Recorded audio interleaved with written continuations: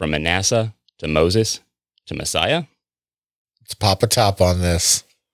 Don't make the same. Oh, you actually make it nice. Yeah, and then you talked right over it. So it was an A plus top pop. Oh, well, I Live. was like, And I only have one. I only brought one, and Chris talked right over it.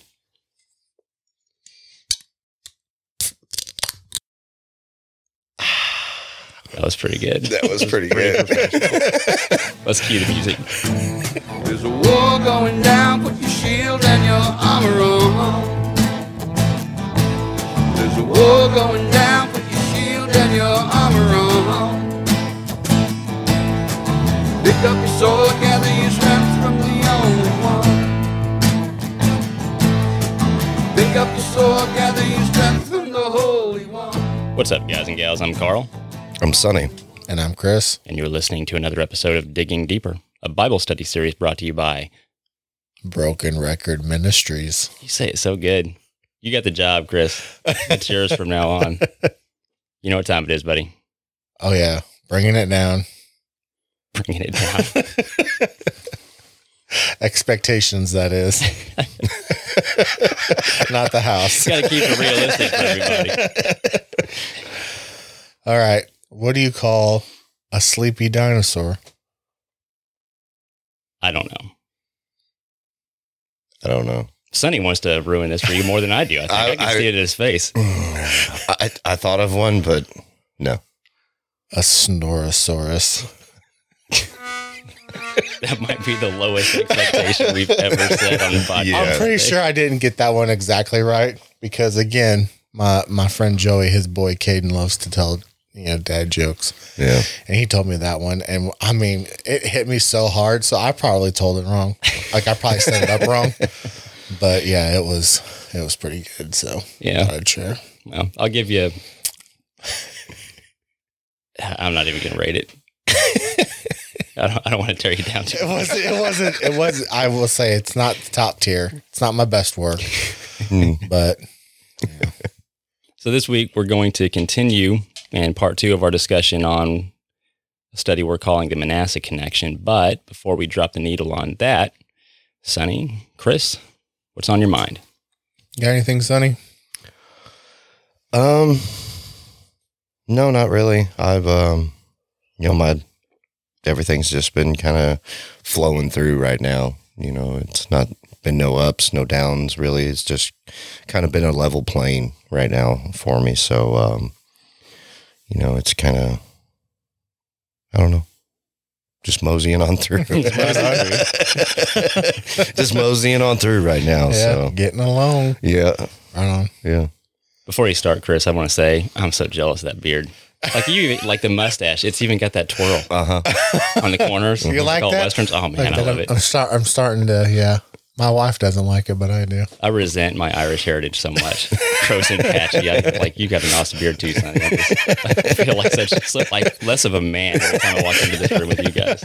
Go ahead, Chris. Well, don't feel too bad because I almost went home and rage shaved mine off this past weekend because I got made fun of because it had so much white in it. But But it builds character. Right. It's but it's patchy. If you really look at it, it's there's a spot here that's gray. It's not streaky gray, distinguished gray. It's It's the same way with me. Yeah. I got it all on the sides and, I got red in the front and brown over here. Well, if you ever commit to that, try to keep it in one piece and I'll just glue it on my face. there you go. Right on. Well, that's what I did last time when I cut it, right after that beard competition. Is I put it like they do for the locks of love, the girls, they put it in the ponytail and they cut it. Yeah. That's what I do with my beard is I put it in a ponytail, or I braided it actually and cut it. So it was it's like I had a whip when I was done. Right on. But no, it's I'm gonna say it's funny that you mentioned my beard because this grinds my gears. I don't understand why I can get my tire changed at 6 o'clock in the morning, but I can't get a haircut. It makes me mad. I need a haircut, right? Yeah. Obviously. And I'm like, so I was like, well, maybe I got some time before the podcast or whatever. And I Googled it. 9 o'clock. Every place opens at like 9 o'clock. Grinds my gears. That's not the only thing I have today. I'm just getting that off my chest. Okay. Yeah. That's not what airing more out. I'm He's airing a lot out today. Yeah. Yeah. Well, I mean, I can bring my clippers next time. No, right on. I cut my own hair. I can cut yours too. I mean, That's it. I was You just keep your opinions to yourself, Chris. I was a barber for a little bit. So. Oh, nice. Right on. Well, maybe I might do that if I can't get in today in Hannibal, because I got to go to the dentist after this. So I'm not looking forward to it. I got to go tomorrow. I like my dentist. I don't like what he does, though. Yeah. He's a great guy. I just don't like what he does. Yeah. No. So, yeah. So anyways, but I only mentioned that because, my wife, kind of gave me a smack down on it. And, and it was in the form of needing to look at things differently. Like, she's like, well, maybe there's just not a need to get your people to get their hair cut that early in the morning, but there is for tires. I'm like, that's true. And then I started thinking about it. I'm like, most people would probably get their hair cut after work. Mm-hmm. So if they start later in the day, 9, 10 o'clock, then they can work till 5, 6, 7 o'clock. So I'm like, all right. Then yeah, but you got to think about, like, I mean, in the movies, all the old guys used to go to the barber shop and sit there and drink coffee and talk about all the gossip of the town and everything. Wow. Yeah. Well, I was going to say the days of the barber shop are kind of fading. Yes, they are. I can't. I remember there used to be one in Vandalia that my dad would go to. Mm-hmm. And I know that there was one in Quincy because my old boss used to get his hair cut in the middle of the day.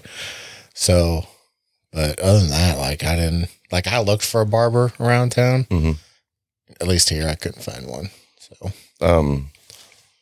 I don't remember the name of it, but there's the one off of Morley down the way, down past Casey's and all that on the right-hand side. He does a really good job. Nice. Yeah. Maybe I'll stop it on my way out of town. Yeah, he's really good. I like him. He actually even does a bald fade that is absolutely on point. That's what I need. Bald fade. He's not a sponsor of the podcast, by the way. Yeah. We can change that if you're listening. Yeah. Give us all haircuts. We'll plug you for sure. Nah, so I mean, it was being able to look at something a little differently, and and then that got me thinking and kind of contemplating things, and it brought up, in a roundabout way, it brought up something that I heard coined on the way on another podcast that I listened to, being uncomfortable for Jesus. It sounds really weird, but I'll tell you, I'll bring up my situation. So, at time of airing, we're probably 3-4 weeks out from the conference. Mm-hmm. Right. And which was October 22nd. Timestamp. I make my own sound effects too. That was very good. That was more of a clap than it was a stamp, but yeah. So it's no secret to anybody that knows me that crowds make me uncomfortable. Like, I was dreading that experience all the way up until day of, and even day of, Ronnie kept asking me, he's like, "Are you all right? Mm-hmm. You doing okay?" And you make it through, but it's one of those things where I started thinking, like, if I hadn't have been uncomfortable, look at what I would have missed out on. Right. The experiences there, and I talked about this, the being able to see the love that those men poured out over each other. So it was amazing experience. So it's one of those things where, I feel like it was worth bringing up, that I feel it's important sometimes to be uncomfortable for Jesus. Yeah. You know what I mean? Because I feel, you know, most people new to the faith are going to go through, you know, their honeymoon phase where everything's going to be great and they're going to be in the Word and, you know, they're learning and it's fun and like an emotional high. Right. Right. And then they're going to come to a, you know, some tough realities, you know, as we all do, as I do, as everybody does, where eventually you're going to be put in a situation where your faith is going to be tested and it's going to be uncomfortable. And the only thing to do is just be uncomfortable for Jesus. Right. Yep. So, you got to be willing to be in the fire if he calls you to be. So that was pretty much what I had today. I was hoping, you know, kind of get your guys' opinions on that. Maybe situations where you found yourself uncomfortable, but then in retrospect, it was good. I mean, I would say this, honestly, when you go back to when we first started this, it's very clear how uncomfortable we were doing it. And I've said for a long time, I think he'll often call you to do things you're not comfortable doing. Because I think you take it more seriously. Yeah. I mean, this was huge for me, you know. Carl invited me to come and hang out on the podcast, and I was so nervous. I was just like, oh, how am I going to sound? Oh, right. You know, am I going to mess up? Am I going to say something stupid, or am I going to possibly even cuss? Right. Because I'm still, you know, battling my own little demons here and there. And you don't know how hard it's been for me not to drop a bomb on. And you know, like it's those little things, you know, and then, you know, I was fearful, but you know, every day on the way over here so far, I've, you know, been like, God, just be with me, you know, guide my mouth, because I don't need to do it. Right. So, well, and that highlights why I think he does call you to do things you're uncomfortable with, because if you don't feel equipped to do it of your own, you're more prone to lean on him, right, which is what he wants, right? He wants to be in control, and he wants to be the one that's pouring out of you. But if you're leaning too much on your own skill or your own ability, you know, you get arrogant about it, and you really don't turn to him for it. You don't give it over to him and let him control the situation. Right. You know? Right. Yep. I think it's also important too that, you know, and this is where it gets dicey. I think for us as Christians, trying to mentor other Christians, is when do we push somebody to be uncomfortable when we know it's in their best interest? You know, of course it's always one of those things where you listen to God. If he's putting it on your heart to make other people uncomfortable, then that's what you follow. But, you know, that can be a tricky situation. You know, you can either push people away or bring people closer. Well, and it's not like you're making them uncomfortable on purpose, like seeking out to. It's a matter of discernment. You know what I mean? Like you said, listen to the Spirit, make sure that what you're asking that person to do is genuinely from him. You know? Yeah, that's what I mean. Yeah. If he chooses to make him uncomfortable, that's his prerogative. Ultimately, he's sovereign. He's going to do what he wants. You just have to be attentive to what he's calling you to do and telling you to do in the moment, and obey it. Right. So good stuff. That's all you had? No, I mean, yeah. I mean, yes and no. Yes and no. I mean, it's also one of those things where it's not just, you know, being socially awkward or anything like that. It's just things that you wouldn't normally do that, you know, would make your Christian love shine more, in the sense where, so I'll give you the example from the other podcast. Was the person didn't really like going to other people's houses to eat because he didn't see how the food was prepared, kind of a food snob. So it's just one of those things where he didn't enjoy it. So he just didn't do it. But him and his wife had recently, you know, witnessed to another couple and, you know, brought them to the faith. So they invited them over for dinner. His wife's like, you got to do it. Like you just gotta get through it. You know, I think that's kind of one of the things where, you know, sometimes we just, if Jesus is calling you to be uncomfortable, it's not sometimes it's not only for your benefit, but for maybe for somebody else's benefit, right? You know, maybe there was somebody, I didn't say much at the conference, but maybe something that I said needed to be heard from somebody in that audience. You know what I mean? Or my presence there talking with somebody in the crowd, they needed that. Right. Well, that's why I said what I said. Mike gave his speech at the conference, him and his wife. And that was what I said to him early on. And this isn't boastful. It's the truth. I think, you know, when we give speeches or we preach or something like that, we want everything to be framed so perfectly, you know, to have all this awesome speech.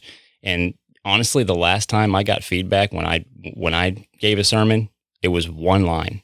It was one thing I said that somebody really keyed in on and was impactful for them. You know, it's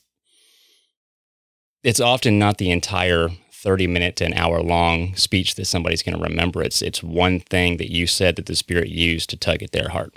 That's what they're going to remember.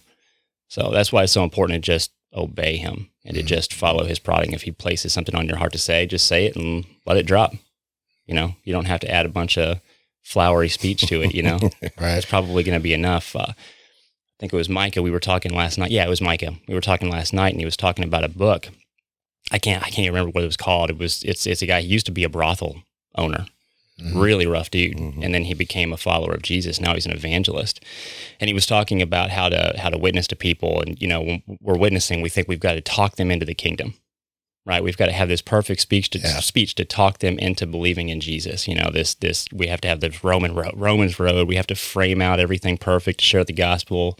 And he shared a story of one encounter that he had with this individual on the street, and all he asked him was, he pointed out the verse in Romans, "For all have sinned and fallen short of the glory of God." That was it.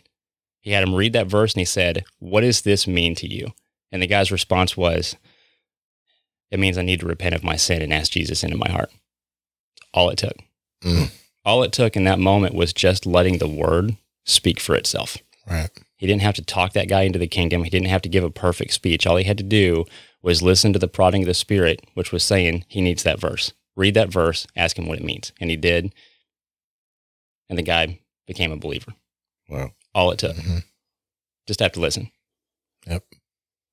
And so I'm going to kind of take what Sonny said earlier and what you're saying there, Carl, and combine them in the fact where, you know, when we started out, we were really nervous. And, you know, for me, it was, you know, being called on something that I said that was not right. Like that was my biggest fear, was getting on here and saying something that wasn't accurate and being called on it. Right. You know, but then, you know, now looking back on it, it's like, well, I need that. We all need to hold each other accountable and be okay with being uncomfortable. If you hear something that is not right, it's okay to have that uncomfortable conversation with that follower, with your brother in Christ. Right. You know, I think we shy away from that too much. You know, we hold each other accountable in every other facet of life, but we're scared to have that, you know, that uncomfortable conversation with our brother about something. You know, if I was watching Carl walk off a cliff, I'd say, "Hey man, let's talk about this. I don't want you to walk off that." Well, yeah, I would. I'd stop him. You know what I mean? Right. Oh man, you gotta think about that. No, I'm just kidding. You know, I would, but, you know, if we're watching somebody walk off a spiritual cliff, we're more apt to turn an eye to make ourselves more comfortable. Right. No, I don't want to have, that's a hard that's a weird conversation to have with that person. Why is it hard, or why is it weird? Right. Why is it uncomfortable? Shouldn't be. But no, you're right. It shouldn't be. Yeah. I mean, my biggest thing is I haven't really had to have a whole lot of them kind of conversations yet. You know, my day will come, but you know, I've had to have conversations is just about, I guess, moral, what's the word I'm looking for? Just normal everyday things that are right, you know, Right. you know, just things that shouldn't be said or shouldn't be that way. But you know, as a, you know, new Christ follower, you know, it's a little different. I haven't had to have the hard conversations yet. But I know my day's coming. Right. Well, You know? I think you've had, I mean, you showed a good example. I did it. I did. Sorry, I was trying to adjust, but, you know, last week when you shared having that conversation with your friend about, listen, if you're going to keep pursuing what you're pursuing, you can't be in my life. Right. I mean, that's a hard conversation to have. Yeah. Right. You know, that's an uncomfortable conversation to have. That was my very first one ever. Right. And that's where that's where my life changed with God. And, Like a pivot point. yeah. And that was like something that I was seeking, something that I was trying to have in my life. I chose God over it. Mm-hmm. And, you know, it came down to a point where in my mind, in my brain, in my heart, in my soul, like every part of my being was changed in that moment, because I chose God over everything that I wanted, everything that I thought I deserved, everything I thought that I, you know, that was a big step for me. And, you know, now, I still have a very selective way of trying to have the right people in my life. And, you know, sometimes maybe I'm still not there, maybe, but, you know, I think there's a lot of people in my life that have a lot of meaning. And for right now in my life, where I'm at, and, you know, where my growth is, I think I have the right people around. So I'm, you know, just slowly growing, slowly getting to a point where God wants me to be instead of where I want to be. Right. Right. And, you know, the biggest thing is growth every day. You know, I mean, some way or another, I learn something. You know, I learn about God, I learn about myself, I learn where I'm wrong, I learn some way or another. I mean, it's every single day. Yep. Sometimes it's kind of hard, but, you know. Well, like connecting that with, you know, our topic for last week and this week, Manasseh, I think we mentioned it last week. You know, Manasseh wasn't in a place where he could really listen until God corrected the environment, took him away from the bad influences and the people around him that had his ear. You know what I mean? Right. Right. Got him to that place of silence, and that's when real growth happened. Yeah. You know, when he really got to know who God really was and have a relationship with him. Environment's very important. Yes, it is. Very important. Yeah. That's, you know, and this is something that I meant to bring up before, but I imagine, you know, that Manasseh had very many. I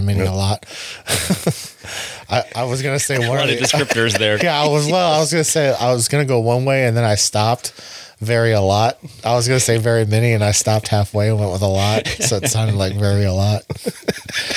I haven't had enough coffee yet this morning. I'm sorry, everybody. Yeah. But, I feel like he had to have a lot of uncomfortable conversations when he came back to his country Well, I can't imagine what it was like when he came back. and started, you know, all these people that had been worshiping, you know, because it's, you know, we went over the fact that he led people away from God. Yeah. And, you know, so they had been worshiping this way for, you know, worshiping the demonic, the Baals and, you know, all these conversations that he had to have of, listen, this isn't the way. Well, this is the way you taught us. Well, I know this is the way, you know what I mean? Like, But I was wrong. but I was wrong, you know, or why are you throwing this idol out? Won't the gods be mad at us? Well, there's only one God that you need to be, you know what I mean? Like I would imagine a multitude of uncomfortable conversations that he had to have upon return. Yeah. And that may have been why he, you know, I don't think we really got into that because you have to go beyond Manasseh to his son Amon. But that may be a factor in why he made the only real mistake he made when he came back, which was not grinding the idols to powder. Mm-hmm. He threw them whole outside the city. And when his son took over, his son was evil, just like he was in the early part of his reign. And his son brought the idols back inside the city and set him back up again. So his grandson, Josiah, corrects that error. Amon dies in 2 years because he was just off the rails evil. There was no chance for repentance in his heart. He dies in 2 years, and Josiah takes over, and he takes after Manasseh, the latter half Manasseh, the repentant Manasseh, the good Manasseh, and he corrects that error, and he takes the idols and grinds them to powder so they can't be reused again. And I can't help but wonder, just connecting that, I can't help but wonder if that's not why Manasseh maybe made that error, because it was so difficult. Like I don't think we comprehend how difficult that situation was for him when he came back. He probably felt like he was on an island. I'm sure he had some allies. I'm sure there were people in Jerusalem that were obedient to the Most High that he had to have had help. Right. But I can't help but think that it was the minority. Yep. It was awful easy for his son Amon to step on the scene and within 2 years have everybody right back into idol worship again. That tells me that the hearts of the people hadn't changed. No. Manasseh's heart had, and a few of his allies' hearts had, but the people's heart hadn't. Right. It's a good play. That's a good lead into the second half. Yeah, I think so too. One thing I will segue, and it'll be relevant. I want to ask a couple of questions and share something before we move into the second half, because it's going to be relevant to what we're talking about. You mentioned something, you made a statement about how we need to look at things differently sometimes, right? And I agree. I think there's a lot of things that we need to look at differently. I'm going to ask a couple of questions, mostly for you, Chris. Softball questions, don't worry. Okay. All right. Is the Father good? Yes. Is the Father righteous? Yes. Is the Father kind? Yes. Is he benevolent? Yes. Does he do anything out of maliciousness or spite or pettiness? No. No. What is sin? Transgression against the Father. Yeah, against his law, right? Yeah. 1 John 3:4 says sin is transgression of the law. That's how the Bible defines sin repeatedly, including in the New Testament. So if sin is transgressing the law, what is righteousness? I would say the other side of the coin of that. The opposite, right? Yeah, following the law. Did sin exist before the law was put into writing at Sinai? Yes. Yes. And sin is transgression of the law.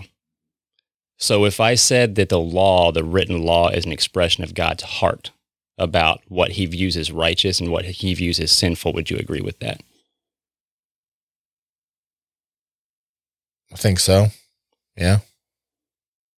Does he change? Nope. No. So there is an eternal definition of goodness in the Father's heart. Mm-hmm. And if the law defines righteousness and sin, that means that that's an expression of his heart about what is good and what is wrong. Would you agree? Say that again. Can't remember how I worded it. If the law defines righteousness and sin, and that's an expression of his heart, would you agree that the written law is an expression of the good Father's heart about what is right and wrong? Ah, yes. Okay. Yeah. Who is the lawgiver? Like who first? Where does gave the law come from? Oh, it comes from God. Comes from God. Some would say Moses, and that's why I ask this, because a lot of the arguments about the law. Wasn't it given to Moses from God? Yeah, I'm going to read Malachi chapter 4:4. I want to read it verbatim so we get this right. Turn to it real quick. I don't know why, but I got my fighting gloves on. No, I'm not attacking you. Whoa. Yeah, you're okay. The reason I ask that is because a theological argument within the Christian faith is that the law is of Moses. Therefore, since we have Jesus now, we can ignore the law of Moses. That hinges upon the idea that the law comes from Moses. Malachi chapter 4, verse 4 says, "Remember the law of Moses, my servant." This is God talking. Mm-hmm. "Even the statutes and ordinances which I commanded him in Oreb," that's Sinai, "for all Israel." Mm-hmm. So he's saying, I gave the law. The law came from me. All Moses did was stand on the mountain and write it down. Right. That's all he did. Right. And then teach the people. The Father's saying the law came from me. Yeah. I think we have a very negative view of the law. Mm-hmm. I think we've been conditioned to view the law very negatively. And the reason I think that's problematic is if the law came from a good Father, if we have a negative view of the law he gave, it flirts very dangerously with having a negative view of the lawgiver, being the Father, right? Right. The reason I say this is because of some things that I've seen expressed towards myself and others. For example, on the extreme end, I've had individuals say before that seeking to obey and apply the law of the Father is, how did they word it, is teaching a doctrine of demons. Whoa. Wow. So applying the law from the Father, they define as a doctrine of demons. Now, what if the law comes from the Father and applying the law is a doctrine of demons, what have you just called the Father? A demon. A demon. Yeah. Very dangerous. Right. And that's when that negative view of the law can go off the rails. A more tame version of this is what I've seen recently, actually this week. And the topic we're going to get into, the verses we're going to get into on the latter half, I'll be honest with you guys, I really agonized over how to frame it, what to say, how to express it, and I really kind of landed on just letting it speak for itself. I'm gonna lean less on me, kind of like what we talked about earlier, Sonny, and more on the Word. Right, I'm going to let the Word mostly speak for itself, but I want to frame this in the beginning on why I think that I'm agonizing over it so much, because I recently saw somebody express that the only reason the Father gave the law, the only reason that he gave the law at Sinai was to condemn the people. That was it. He gave the law just to condemn the people. Now, I understand that comes from a reference from Paul, and we don't have time to dig into that, maybe in a future episode, but that's ripped wildly out of context. The law does condemn, but it's not because the law is bad. It's because our heart is bad. Right. It's a big difference. His law expresses his definition of right and wrong. It's not the law that leads us astray. It's our own wayward heart. It highlighted the need for a changed heart. And we see that pictured in Manasseh, right? Right. His pivot point Right. was the Assyrian prison cell, and his heart changed. The Father moved on his behalf to change his heart. When his heart changed, he went back to Jerusalem, and what did he do? He obeyed the law. Obey the law. Right. He sought to apply the law. He didn't go back to his idols and just say, I have grace now. I can continue sinning because the law doesn't matter anymore because I have a changed heart. The changed heart led him to seek after righteousness. Right. Right. When you say that the law was only given to condemn the people, that's sort of like saying that the Father took the people out of Egypt, out of bondage, freed them, brought them to Sinai, just to put bondage on them and condemn them, only to teach some Christians a lesson 2,000 years or 1,500 years later. Right. Does a good father do that? Does a good father take generations worth of people and intentionally cause them to suffer and condemn them just to teach a lesson to a future people group? If so, let me ask this a different way. That would almost be like a father condemning his oldest son to teach his youngest son a lesson. That's exactly the example I was getting ready to bring up. That's stunning to me. Yeah. The law does teach. Don't be wrong, that like this whole situation was a teaching tool to teach all of humanity that we need to change our heart because our heart is leading us astray. Right. I don't contest that. That's absolutely true. But to borderline imply that he condemned generations worth of people just to teach a lesson to a different group of generations of people is faulty. It was to teach all of us the need for a changed heart. Just like he taught Manasseh. Remember, Manasseh was before the birth of Jesus, and he was able to learn that lesson and apply it. Right. Anybody could have learned that lesson and applied it at any time. David did, Manasseh did, the prophets did. We see countless individuals that do. And through the prophets, he repeatedly says, if you return to me, I'll return to you. He's not saying, you future Christians, learn this lesson because I'm going to condemn this people and they can't return to me, but you can. He's saying this people right now, right here, they can return to me and I'll return to them, right? But when we have this negative view of his law, it leads to a negative view of the Father, which leads to heresies that we've seen in the church, like Marcionism is an example. And what Marcionism taught was based upon this faulty view of the Father. It literally teaches that the, quote, Old Testament God was a vengeful, malevolent God, and the New Testament God, Jesus, came to free us from the Old Testament God. Now, implying that they're not one and the same. Right. Or part of that same, the Father, Son. Essentially, he's saying the Father's bad, the Son's good. Right. We follow the Son because the Father was bad. That's essentially what Marcionism teaches. And that's an extreme, don't get me wrong, but I think we sort of imply similar things. We just don't say it as overtly anymore. But when we say negative things about what the Father expresses to us, we're sort of saying the same thing, that what the Father gave us was bad, so the Son came to free us from the bad things the Father did. That's sort of what we imply, and it's very dangerous. It borders very heavily on blasphemy. Now, I'm not saying that everything about the law still applies to us. Right. You're wrong. He's our atonement. There are things that changed. There are things that shifted. The veil was torn. But when we take an overarching negative view of what his purposes were at Sinai, it leads to, in our heart, the possibility of a negative view of the Father himself. And the Father's good, right? The Father is awesome. You know, the Father was willing to make the ultimate sacrifice to rescue us. And not just us, everybody, right? Including the bad King Manasseh. Right. You know, I think it's just dangerous. And that's why I wanted to frame, when we lead into the second half, I guess that paradigm, that there is that paradigm out there that views the law, almost like the law is the antithesis of his grace. Right. Like they can't coexist. Grace is not the antithesis of law. Grace is the antithesis of sin. Right? Grace isn't to cover the law. Grace is to cover our sin against the Father. That's what grace is. Grace is to free us and to cover us from sinning against the Father. Grace doesn't free us from obeying the Father. That doesn't make any sense. I don't guess I have anything more on that. I just want you guys to keep that kind of in the back of your mind, and those of you listening, keep that in the back of your mind as we read the verses that we're going to connect to Manasseh on the bottom half. Do you guys have anything you want to add before we go to our break? Just, Sonny, if you don't have anything. No, I'm good. Okay, all right. Just the, I don't know how to word this, so I'm just going to say it.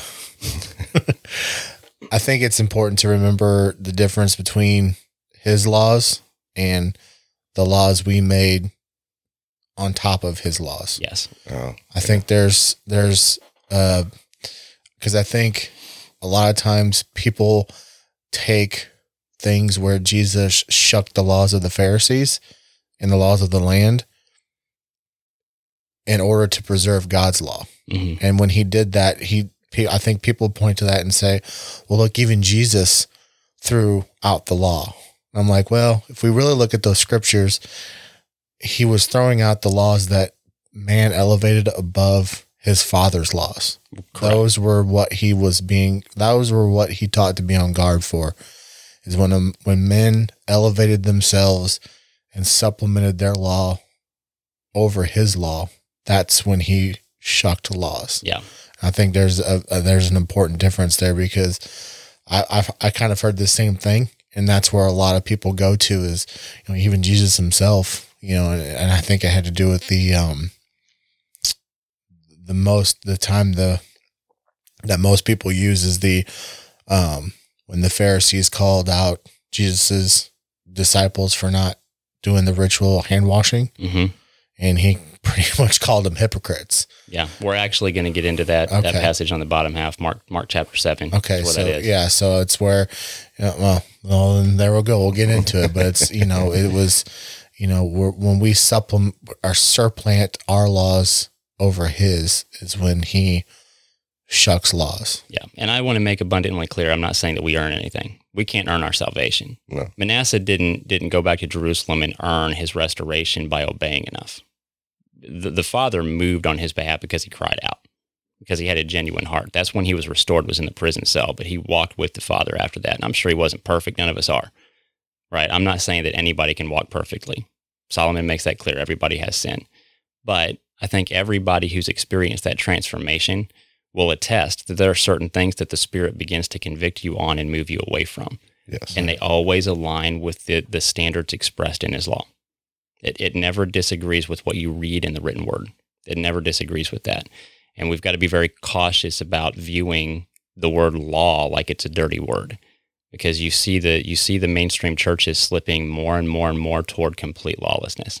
Right. Like, as long as you say Jesus, you can live any way you want. And we're seeing that moral stagnation creep into the churches at an increasing level. And it all roots back to a negative view of the concept of law, right? And don't get me wrong, legalism is a very dangerous thing too. Right. Because that leads to displacing the promise in the person of Jesus. Right. That's just as dangerous. There is a narrow road between. As I say, that's the pendulum swinging all the way to the other side. Exactly. Too much grace, none at all. Yeah. Yeah. You got to be cautious on both ends of it. So that's all I have. Let's go ahead and take our music break. This week, we're going to be playing a song called Sin in Me by Mike Maranatha. And again, I want to remind those of you listening, if you have original music you would like us to consider featuring on future episodes of Digging Deeper here at Broken Record Ministries, then contact us. You can reach us on our Facebook group, Broken Record Ministries, or you can email us at brokenrecordministries@gmail.com. And again, be sure and stay tuned to the other side of the break, and we will continue with our Bible study for this week. Talk at you in a few.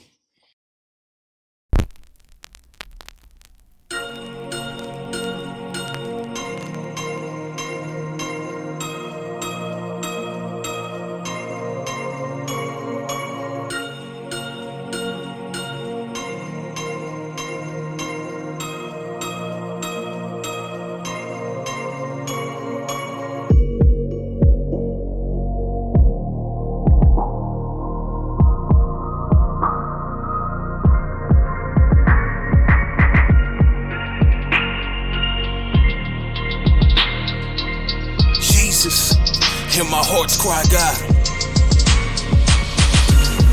I wanna do what is right, but I seem to never do it. But I'm doing what I hate, so Lord, I need grace, cause I'm steady going through it. I wanna do what is right, but I seem to never do it. But I'm doing what I hate, so Lord, I need grace, cause I'm steady going through it. There's a sin living in me, I'm tired of the sin living in me. Lord, there's a sin living in me. Help, I need grace, cause there's sin living in me. There's a sin living in me. I'm tired of the sin living in me. Lord, there's a sin living in me, so send down your fire, please, and burn it like a chimney. Send your holy fire, let it rain down. So sick and tired of feeling chained down to the ground so low, and I'm afraid now the sin that's living within me wants to stay around. But I hate it now, Lord, can you take it out? I can't wait around, Lord, can you save me now? I am crying now, Lord, can you hear me now? Where my sin is gained, you say your grace abounds. This is the truth that I need to know. Without you, I ain't really whole. You never lose me, you let me go. And so I choose to let you control. You see, this life, it ain't really minded. If you lose your life, you won't really find it. If you look into this light, it won't leave you blinded. Open up your eyes and peel back your eyelids. There's a sin living in me. I'm tired of the sin living in me. Lord, there's a sin living in me. Help, I need grace, there's a sin living in me. There's a sin living in me. I'm tired of the sin living in me. Lord, there's a sin living in me, so send down your fire, God, and burn it like a chimney. I wanna do what is right, but I seem to never do it. But I'm doing what I hate, so Lord, I need grace, cause I'm steady going through it. I wanna do what is right, but I seem to never do it. But I'm doing what I hate, so Lord, I need grace, cause I'm steady going through it. There's a sin living in me. I'm tired of the sin living in me. Lord, there's a sin living in me. Help, I need grace, cause there's sin living in me. There's a sin living in me. I'm tired of the sin living in me. Lord, there's a sin living in me, so send down your fire, please, and burn it like a chimney. Drop like bombs, ring the alarm. Let the trumpet sound cold when that day gon' come. Everybody in the battlefield, I keep the toast, the roaster on me. The holy word of God is real. Sin living in me really gotta go. In the name of Jesus Christ, kick it out the door. I don't know why we still living in the fold. When he hung on the cross, it showed us way more. The devil believes we all relevant, but we die from a lack of knowledge, heaven sent. So why do we settle for some worldly sin that can knock us off the path on inheritance? Salvation is something that I'm after. That's a different chapter. I can see the laughter. When judgment falls, can you last? Some of us will make it, some of us will pass. The word of God says to cast all your burdens and worries onto him. I am not a perfect man. I am broken. I was just like you. You can't be redeemed because I've been redeemed through the blood of Jesus Christ. And I pray God take the sin that's living in me and cast it out in Jesus' name. I wanna do what is right, but I seem to never do it. But I'm doing what I hate, so Lord, I need grace, cause I'm steady going through it. seem to never do it. But I'm doing what I hate, so Lord, I need grace, cause I'm steady going through it. There's a sin living in me. I'm tired of the sin living in me. Lord, there's a sin living in me. Help, I need grace, cause there's sin living in me. There's a sin living in me. I'm tired of the sin living in me. Lord, there's a sin living in me. So send down your fire, please, and burn it like a chimney.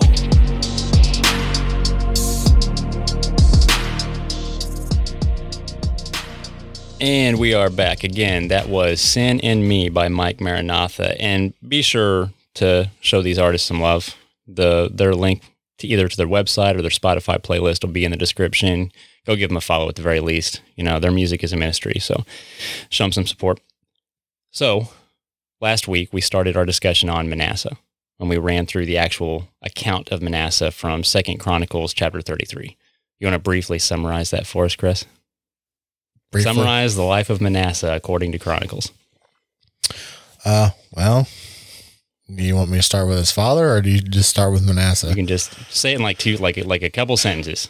Oh, a couple sentences? The important takeaway from Manasseh. Oh, Manasseh led his nation into Baal worship and everything that God hated. God sent the Assyrian army to take him away into slavery and torture. He then repented of his sins and called out for God, and then God delivered him back into his nation. He then turned his life around, got rid of all the Baal worship and started living for God. And that's Manasseh. Why did we even have the episode last week? We had just done that. I mean, there's a lot more. A 2-minute trailer. There's a lot more to it than that. But yeah, that's the flyover. So this week I want to continue the discussion of Manasseh, but this time connecting it to a couple things. And I want to start with connecting what we learn about him to Deuteronomy chapter 18. And hopefully it'll make sense when we're done. I'm hoping that this will show that there is deeper implications to the Manasseh story than what might meet the eye. Right. Doing the 2 + 2. Yes. This week. Yes. And I'm going to, like I said, largely let the word speak for itself. There may be some tough truths for some people reading this. Mm-hmm. I won't shy away from challenging you, especially if it's from the word. Right?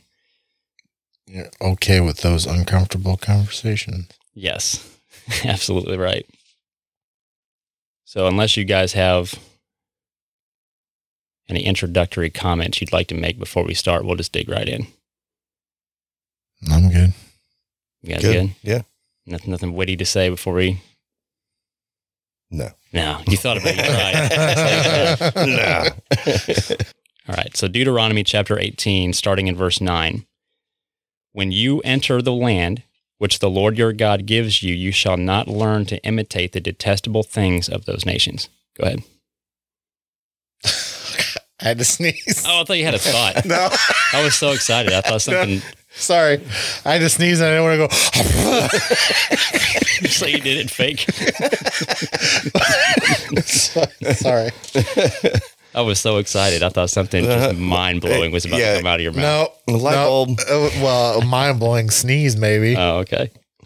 Sorry. So what he's telling the people... No, you're good. Pausing there. So what he's telling the people is not to emulate the pagan practices of the nations that they're going in to dispossess.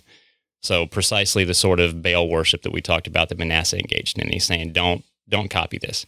Do not bring their worship into worshiping of me, is what the Most High is saying there. He's saying, I won't accept it. And, Jesus doesn't change that. Jesus doesn't come to sanctify sinful behavior or sinful worship. He comes to sanctify sinners. Right. There's a difference, not sin. Verse 10, there shall not be found among you anyone who makes his son or his daughter pass through the fire, one who uses divination, one who practices witchcraft, or one who interprets omens, or a sorcerer, or one who casts a spell, or a medium, or a spiritist, or one who calls up the dead. I'm going to stop there. So he's covering every single base here of any kind of demonic worship practice and says, don't do anything that even smells like this stuff. Mm-hmm. Do those specific sins sound familiar? Yep. Mm-hmm.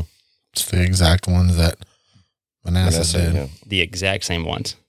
Every sin listed here without omission is exactly what we have described in the Manasseh account in both 2 Kings chapter 21 and 2 Chronicles chapter 33 when it describes his specific sins. Every sin links directly to Deuteronomy chapter 18 here.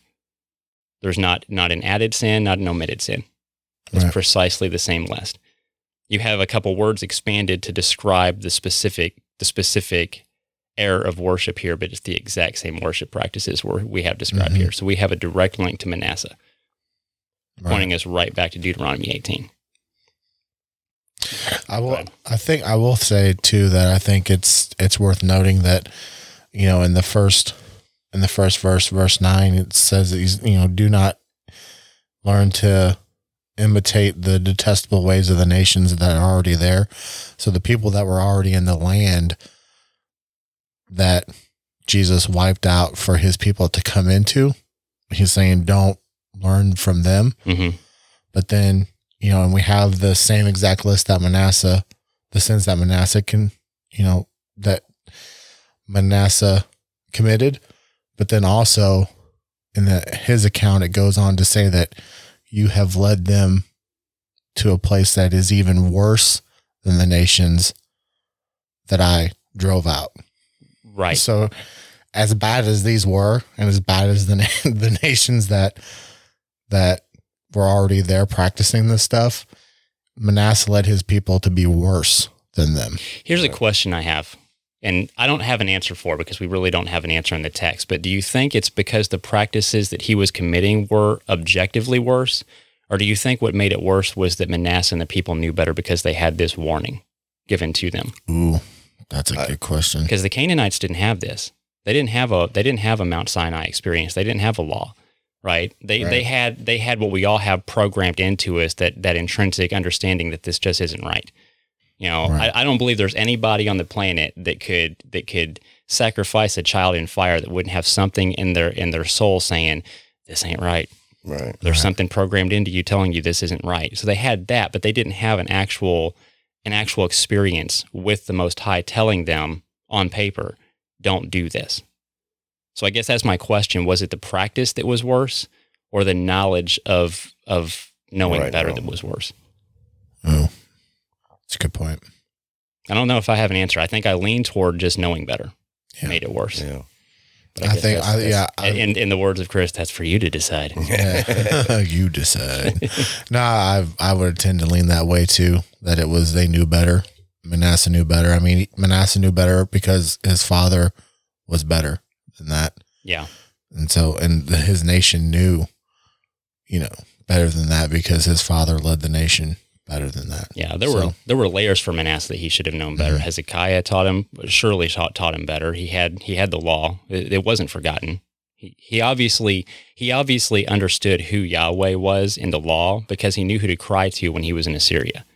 Yeah. He knew exactly who to cry out to, and he also had the prophets telling him, and they would have had an understanding of the law. So he had layers of warning telling him this isn't right. Right. I guess the to better frame the question in my mind would be, you know, if two people committed the same sin, who would be more wrong? The person that knew better or the person that didn't know better? Right. I think that's kind of what we're looking at, right? Mm-hmm. And in that situation, it's the person that knew better. Yeah. Know? I agree.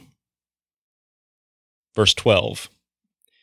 For whoever does these things is detestable to the Lord, and because of these detestable things, the Lord your God will drive them, the Canaanites, out before you. You shall be blameless before the Lord your God. I want to pause there on that word blameless because it's interesting. It's tamim in Hebrew. And first I'll ask, is anybody perfect? Completely and totally and utterly perfect without sin? No. Easy answer, no. Nobody's perfect. I don't believe that's what's implied here by the word blameless. The tamim here, it actually means complete or unblemished, as in like an unblemished lamb for a sacrifice. It's actually the same word. I believe it's used to describe Job, if I remember right, and Abraham, neither of which were perfect or without sin. Nobody is. But this word is used to describe individuals who seek after the Most High.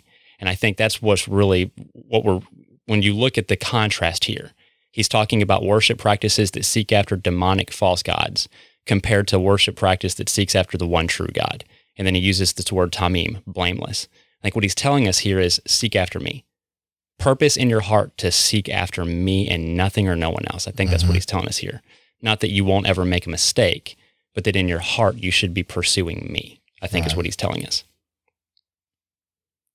Verse 14, for those nations which you shall dispossess, listen to those who practice witchcraft and to diviners.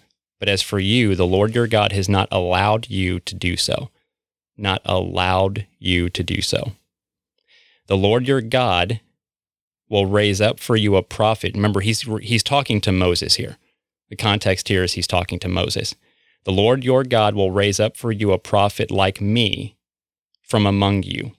From your countrymen, you shall listen to him. We're going to come back to that. Okay, the prophet, this is the prophet like unto Moses. He's saying, I'm going to raise up, he's telling Moses, I will raise up a prophet like you. Future context. I want to round back to that. Verse 16. This is according to all that you asked of the Lord your God in Horeb, Sinai, on the day of the assembly, saying, let me not hear again the voice of the Lord my God. Let me not see this great fire anymore, or I will die. I don't want to dive into that because that's a pretty deep study, but I will say that comes from Exodus chapter 20. Maybe in the future we'll do a study on that, on what occurred there. But that's what he's referencing there is the events that transpired at Sinai in Exodus chapter 20 when he gives the 10 Commandments. Right. Which we've gone over, not on this podcast. But not a broken record. Not a broken record, yep. So we may do that again in the future. Okay. Verse 17. The Lord said to me, they have spoken well. I will raise up a prophet from among their countrymen like you, and I will put my words in his mouth, and he shall speak to them all that I command him. It shall come about that whoever will not listen to my words which he shall speak in my name, I myself will require it of him. That's where we're going to stop in Deuteronomy 18. And I want to focus right now on the prophet like unto Moses. Who is that? Jesus. Yeah. I believe it's a dual prophecy. I believe the quick fulfillment of it was Joshua. But Joshua is a picture of Jesus himself, right? So the ultimate fulfillment of this prophecy is Jesus, and we actually have that proven to us in the New Testament. If you look at Acts chapter 3, when Peter gives his second sermon, he quotes this. He quotes Deuteronomy 18 in reference to Jesus, and he point blank tells them that he is the prophet like unto Moses we've been waiting for. So that's not a contested point. That's proven in the text. The prophet like unto Moses is Jesus himself. Right. Just a couple points before we discuss that a little bit. I will put my words in his mouth. We have Jesus mirroring that in John chapter 12, verse 49, when he says that he only speaks the words of the Father. I only speak the words that the Father gives me. He says that. And we see that mirrored in Revelation chapter 12, verse 17. Just for those of you listening, some other references to look into. Revelation 12:17, it says that his followers are those who have both the testimony about Yeshua, Jesus, and those who obey his commandments. And his commandments come from the Father. So he speaks on behalf of the Father. Now, I want to talk about, what does this mean, a prophet like unto Moses? How do you take that? When you did reading on this, did you do any research on that specifically? No. You didn't? No, I mean, it just, to me, I always took it at face value that he would be a man like Moses, and that would lead the people like Moses did. Right. There are some interesting parallels, some really interesting parallels. So we have Moses, like we talked about earlier. Moses goes to Sinai, and he doesn't invent a law. He receives the law from the Father and then speaks that to the people, just like we're told that the prophet like unto Moses, Jesus, will do. He receives the word from the Father and speaks it to the people.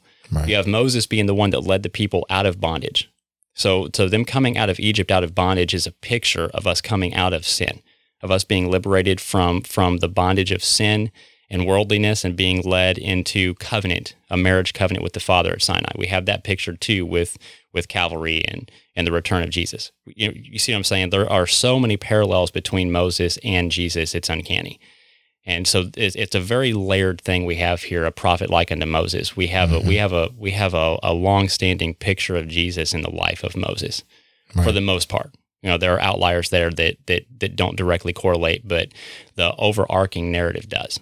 Right. Directly correlates. Then at one point too, that we go over the point that not only did he receive the word of God and speak it to the people, but at one point God actually spoke through Moses directly to the people at one point in time. Yeah, when he had come down, was it the second time he had come down and found them again doing things they weren't supposed to? The golden calf rebellion. Yeah, the golden calf. And he then spoke through Moses directly to them. Yeah, there came a point where he would go and receive a word from the Father, and then he would come and speak that word to the people. Right. The Father was speaking directly to Moses, and Moses was relaying that message to the people. Mm-hmm.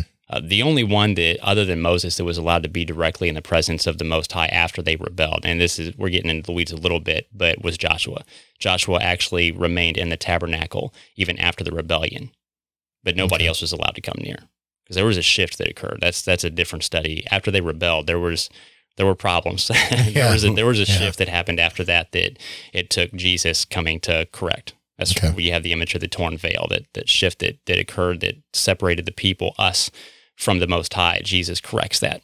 He serves as the bridge that brings us back to the Father again. Okay. Right. And like, again, Moses is a picture of this, but what I want to focus on for today, before we move on, there's no break. Do you notice that? He gives this exhortation about not learning pagan worship practices and starkly warns the people to follow after him in his ways. In the context of Deuteronomy, he's teaching them to obey his instructions, his commandments, his laws, and not to emulate worship practices from the nations around them. And right after this, in the same breath, he gives a prophecy about Jesus. So we don't have this prophecy of Jesus here standing in as an antithesis of the law that was just given. He's tethered. You see Jesus, this prophecy of Jesus, directly tethered to this instruction to obey the law and not learn false practices. And even frames this prophecy as this Messiah, he's going to be like Moses. He's going to be a lawgiver like Moses. He's going to speak the commandments of the Father to you, and you need to obey him. You need to obey him. Mm-hmm. Like, that's a stark warning here too. You better obey. Right. Those who refuse to obey this coming prophet like unto Moses, those who refuse to obey Jesus, there's going to be some serious consequences for that. If you don't repent, if you don't throw yourself on him at his feet. Right. And I like it. I shouldn't say like it. I think it's interesting to see that you don't like it? No, I like it. No. You like the whole thing? I like all of it. I like it all. Right. I don't like the fact that they're doing this. Let me point that out. The in verse 14 he says, "The nations that you dispossess listen to those who practice sorcery and divination." Mm-hmm. So he's saying, like, this is still going to happen. The people around you are still going to do this, but that doesn't mean you're okay to do it too. Right. I'm going to say that again in case it didn't sink in. The people around you are still going to do this stuff, but you're not permitted to do that. Well, you can mix it in. No, you are not permitted to do that. Mm-hmm. No compromise. And that kind of comes back to a little bit of what we talked about on the top half, being uncomfortable for Jesus, right? Sometimes being uncomfortable for Jesus is being different. Yep. He doesn't call us to be like the world. He calls us to be different than the world, to be a light to them. And that's sort of what he's calling the people here to be a light to the nations, right? Their practices are bad. Show them a better way. Live a better way so that they'll see how much better my ways are, speaking on behalf of the Father here. They'll see how much better my ways are than Satan's ways, and they'll want my ways instead. If you're a faithful light, which ultimately we know they weren't. Right. Right. They were not a faithful light. Too often we fail to be faithful lights in Jesus, though. When we compromise and we try to be more like the world to fit in, we're not showing them a better way. And it comes back to that negative idea of standing out, of being set apart, of pursuing the things that the Father says pleases him and shunning the things that he calls abominable or detestable here. That's a strong word. He uses that word multiple times. It can be translated abominable also. And he says that it's not just the practices, Those who throw themselves into those practices, when they're unrepentant, are abominable themselves. He says that here. They make themselves detestable by their practices. Manasseh, before he repented, was detestable. Right. I mean, would we agree based upon what we read last week? Before he repented, the Most High looked at him as detestable. Now, he was redeemable. Those are two different things. Right. You can be abominable and detestable and still be redeemable if you cry out to him. But it requires a willingness to shift back to the Father's ways. Does that kind of make sense? Mm-hmm. And again, we have this tethered with the prophecy about Jesus here. So I want to carry this into the New Testament now, because I think the argument would be, well, things have changed, right? Now that we have Jesus, now there's a shift. So we can ignore the context of this prophecy because it's different now. Jesus is the antithesis of law. So that's where I want to go to Mark 7. You referenced that earlier. So we're going to see if he is the antithesis of law or not. Say it one time for the people in the back. Mark what? 7. 7:1. Yeah, we can just read through the whole thing. Since Chris referenced the context, I was going to start in 6, but we'll go ahead and just and briefly read through the context. I think it is important. Let me say that Carl gave us the scriptures for today, but I didn't read them. I didn't either. So that was... I'm not disappointed. It was purely coincidental. It's kind of why I'm so quiet. I didn't prepare at all. Right. I'm just kind of sitting back and learning. Yeah, that's all right. My issue is sometimes I get too... I try to limit myself to the time that I give myself. So if I only give myself a couple of days, then I might read through it and then look at a couple of other things. But if I read too much, then it's like, oh, we're going to be here for like 2 hours. Yeah. I got a lot to unpack here. So before we read this, I want to frame this. You know, a couple of the main arguments about the law in the person of Jesus is either that he speaks a different law, so it's completely contrary to everything you read previous to Matthew. Mm-hmm. So it's an entirely different law, and he spoke against it. And that's based upon the premise that the Pharisees were perfectly obeying the law, and he chastised the Pharisees for obeying the law. So the prevailing view of Jesus, the old laws, right? Yes, in that sense. Yes, the Old Testament, what we would call the Old Testament laws. The prevailing view is that the Pharisees were faithfully obeying the laws given at Sinai, and Jesus chastises them for that, which implies that Jesus viewed disobeying the law as good and obeying the law as bad, which disagrees with everything you will read to the left of Matthew. Everything in the law of Moses, everything in every prophet. I don't care which prophet you pick. Pick a prophet at random. Read it and tell me if they imply in any way, shape, or form that obeying the law is a bad thing and disobeying is a good thing. You won't find it. Even the prophets that are speaking future context about events that haven't occurred yet, they always frame it as obeying God good, disobeying God bad. That's the summary of every prophet ever put into writing in the Bible. And that's the way it obey good, disobey bad. I was gonna say that's the way it generally plays out. Disobey God, bad. Obey God, good. Yeah. The way we get around this in theology is that, well, the law that Jesus gives is a different law. Yeah. And that's why we need to look at Mark 7 to see if that's true. Does he stand against the law of God as given through Moses, or does he defend it? And that's what we're going to look at here. So starting in verse 1, the Pharisees and some of the scribes gathered around him, Jesus, when they had come from Jerusalem, and had seen that some of his disciples were eating their bread with impure hands, that is, unwashed. For the Pharisees and all the Jews do not eat unless they carefully wash their hands, thus observing the, quote, tradition of the elders.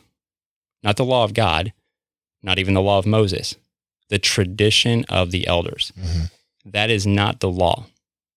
Most of us read that and we think that that's just a phrase to refer to the biblical law. It's not. It's what we would call today as the Talmud. They called it the tradition of the elders then, or the oral law. In subsequent centuries, they put it into writing, and it's this massive catalog called the Talmud, Encyclopedia Britannica-sized catalog of additional laws that the rabbis had added on top of the biblical law. So they were adding to the law of God, which, by the way, is a sin. We're told in the biblical law, you shall not add to nor take away from this law. Yep. They were sinning. Adding to the law is just as sinful as subtracting from the law, equally. That command is one sentence. You shall not add to nor subtract from. It's equally sinful. So what we have framed here is this ritualistic hand washing that they were doing is not in your Bible. Mm-hmm. It's not there.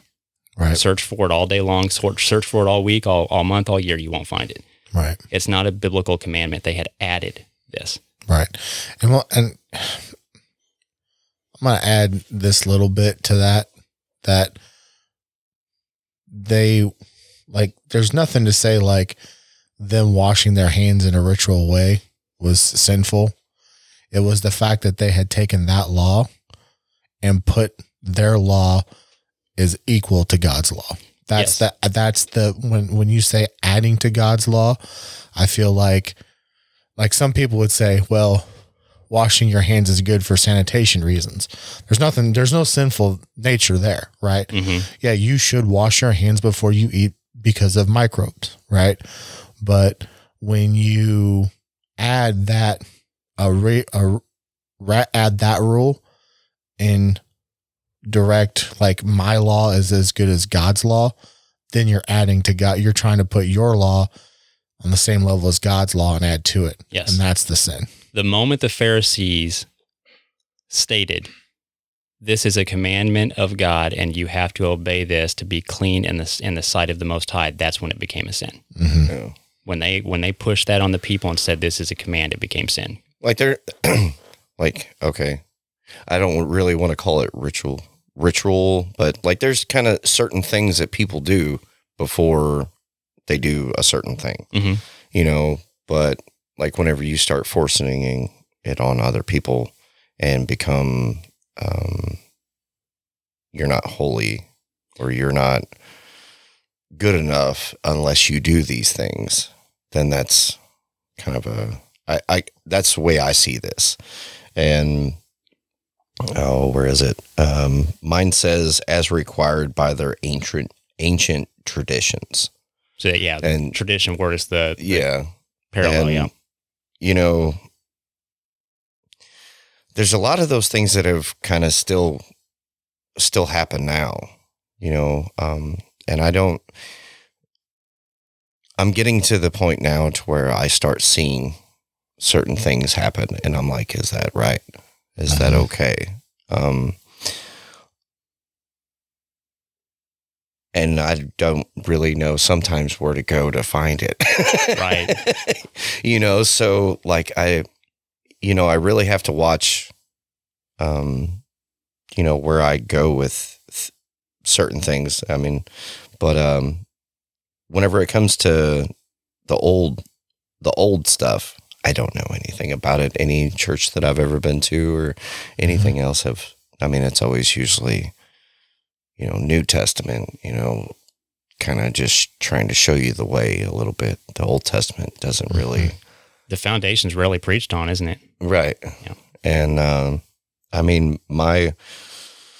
I'm kind of up in the air about this one. That's kind of why I've been so quiet, because I'm just trying to learn, I'm trying to see what your guys' aspects are and everything. Right. But I do want to say, I'm glad you brought that up. Tradition isn't wrong.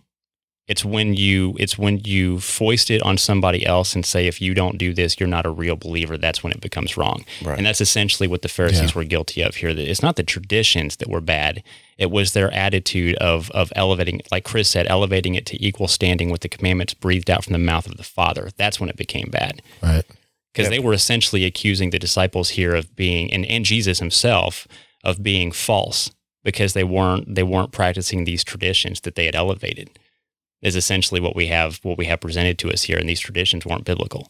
Right. And something as simple as washing your hands. I can see that, but like there's certain things that maybe somebody does before they do a certain thing for God, and if they end up becoming into a place of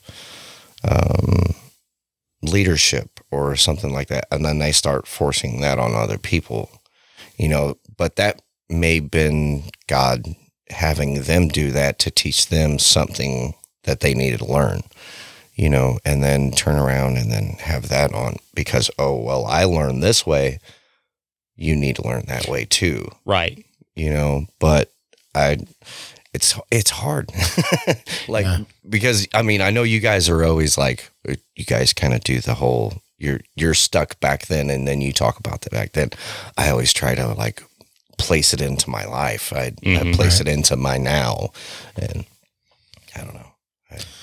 I'm gonna say it's hard to pick tradition out from law when there's so many traditions that have been ground into our head as laws. Like, and I'll give you just kind of a small example from my life was, I grew up Southern Baptist, and I know we're kind of getting off subject here, but it's just a small example. And like the only worship music that is allowed is straight hymns. Yeah.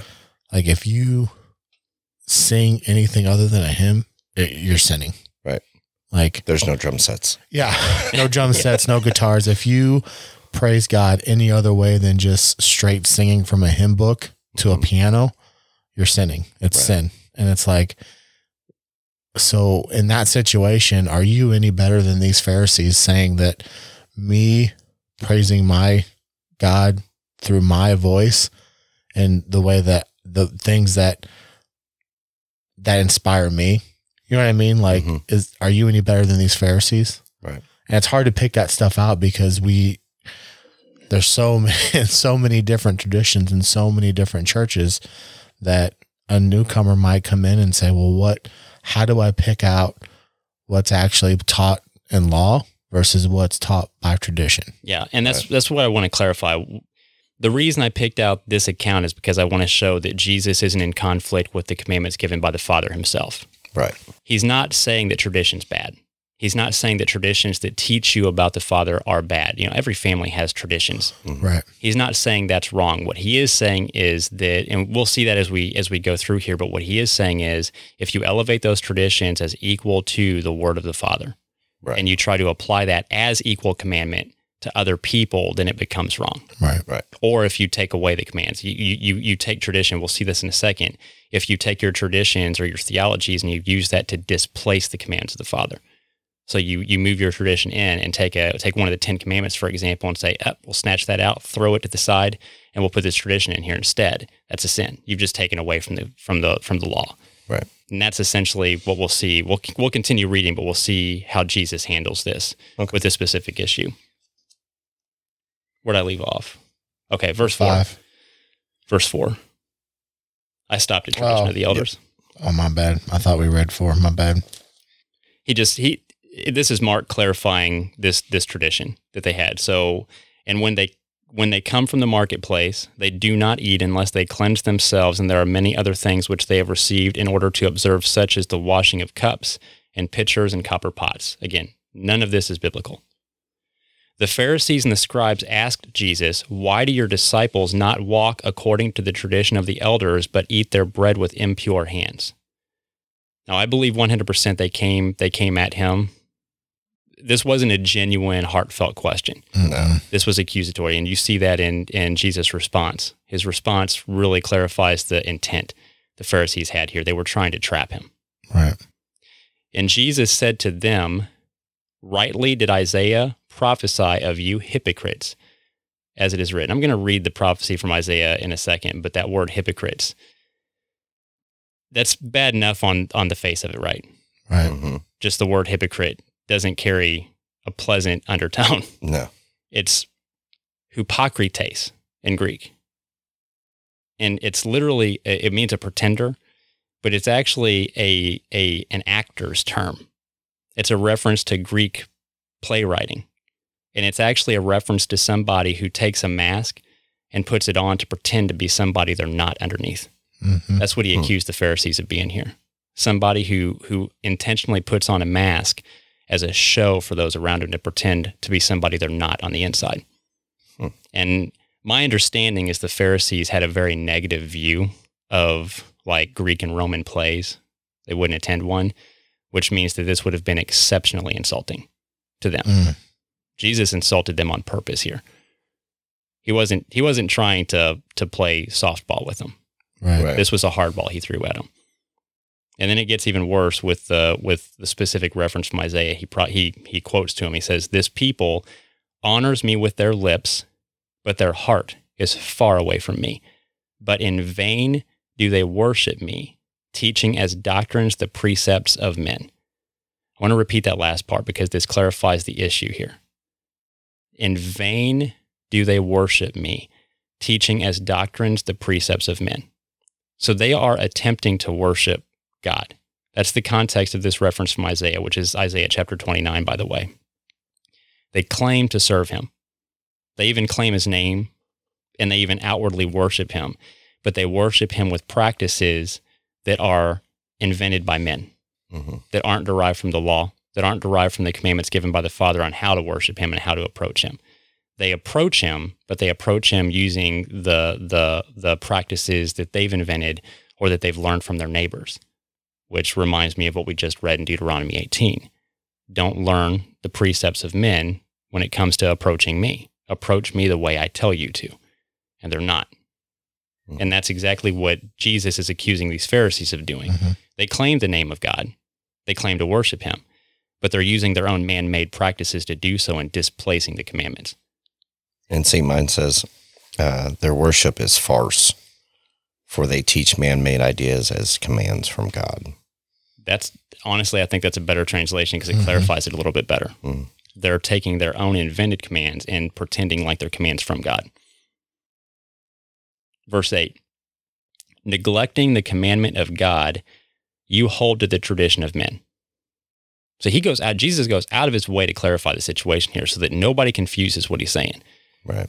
Multiple times, layers here. He says the issue here is that you're taking your tradition and you're replacing the commandments of God with your tradition. Yeah. Mine says you have let go of the commands of God and are holding on to the traditions of men. Yes. And remember, let go of them. Yeah. Remember the context here. They did not have the book of Matthew or the book of Mark or any of the letters. All they had was what we call the Old Testament. Right. When he says the commandments of God, there's no confusing what he's talking about. He's talking about the 10 Commandments and the explanatory statutes given at Sinai. That's what he's talking about. The 10 Commandments on tablets of stone. That's what he's talking about. And he actually clarifies that because the example he uses is from the 10 Commandments. We'll see here in a second. And see, isn't it back then, like, if you were, I guess Christian or whatever, like you knew the Bible front and back. Like you knew it good back then. These Pharisees probably would have, yes. Yeah. I mean, they were learning it in the synagogues and they had their Torah scrolls. Yeah, they were learning it. The common person, maybe not, they would have had to depend on, going to weekly worship and hearing it read. Right. But realistically, that's not much different than what we see most believers today. Most believers do have a Bible, but do most believers read it? Probably not. Most of what modern believers get is what they hear preached to them on Sunday, which is probably similar for most believers back then as well. But these Pharisees were well studied. They knew. Right. And that's why I think that's why Jesus is really passionate here. You're the people that people look to. Right. You're teaching your traditions over my God, over my Father's law. Right. It goes back to what we talked about earlier with Manasseh and what made his sin worse. Was it the sin itself or the fact that he knew better? Yeah. And I think we could link that with the Pharisees here. Was it that they were more sinful than the prostitutes and the tax collectors? No, but they knew better. They probably knew better than the average tax collector or prostitute did. They weren't they weren't studying the Torah their entire life. Right. These Pharisees were, though. Yeah. They knew that it said don't add to or take away from. They knew that very well. They did it anyway because it made them look more, they got to have their cake and eat it too. Right? They could look righteous to all the people. They could get the places of honor at all the festivals, but then they could still do things their own way. That's what the Pharisees were guilty of here. Right. And they're harshly chastised for this. Right. And it honestly gets worse as we go along. So then he says in verse 9, Jesus was also saying to them, you are experts at setting aside the commandment of God in order to keep your tradition. Goes out of his way to define the issue. Yeah, as I say, he's doubling down on it there. Yeah. That word setting aside, that phrase setting aside is from the Greek atheteo, and it means to make of no effect or to ignore it. Yeah. You skillfully sidestep God's law in order to hold your own traditions. Mm-hmm. Skillfully sidestep. That's a good phrasing. It is. Yeah. And let's put this in a modern context. You are experts at ignoring the commandments of God in order to keep your theology. We have whole theologies built around the concept of setting the law of God aside. Yep. It's the exact same sin the Pharisees were guilty of here. We just say that it's okay now because Jesus tells us we can. What's Jesus telling us here? Is Jesus telling us we can? Nope. Or is he harshly critical? Like this doesn't paint the picture of, yeah, this is what you're doing now, but just give it a couple years, guys, and it'll be okay.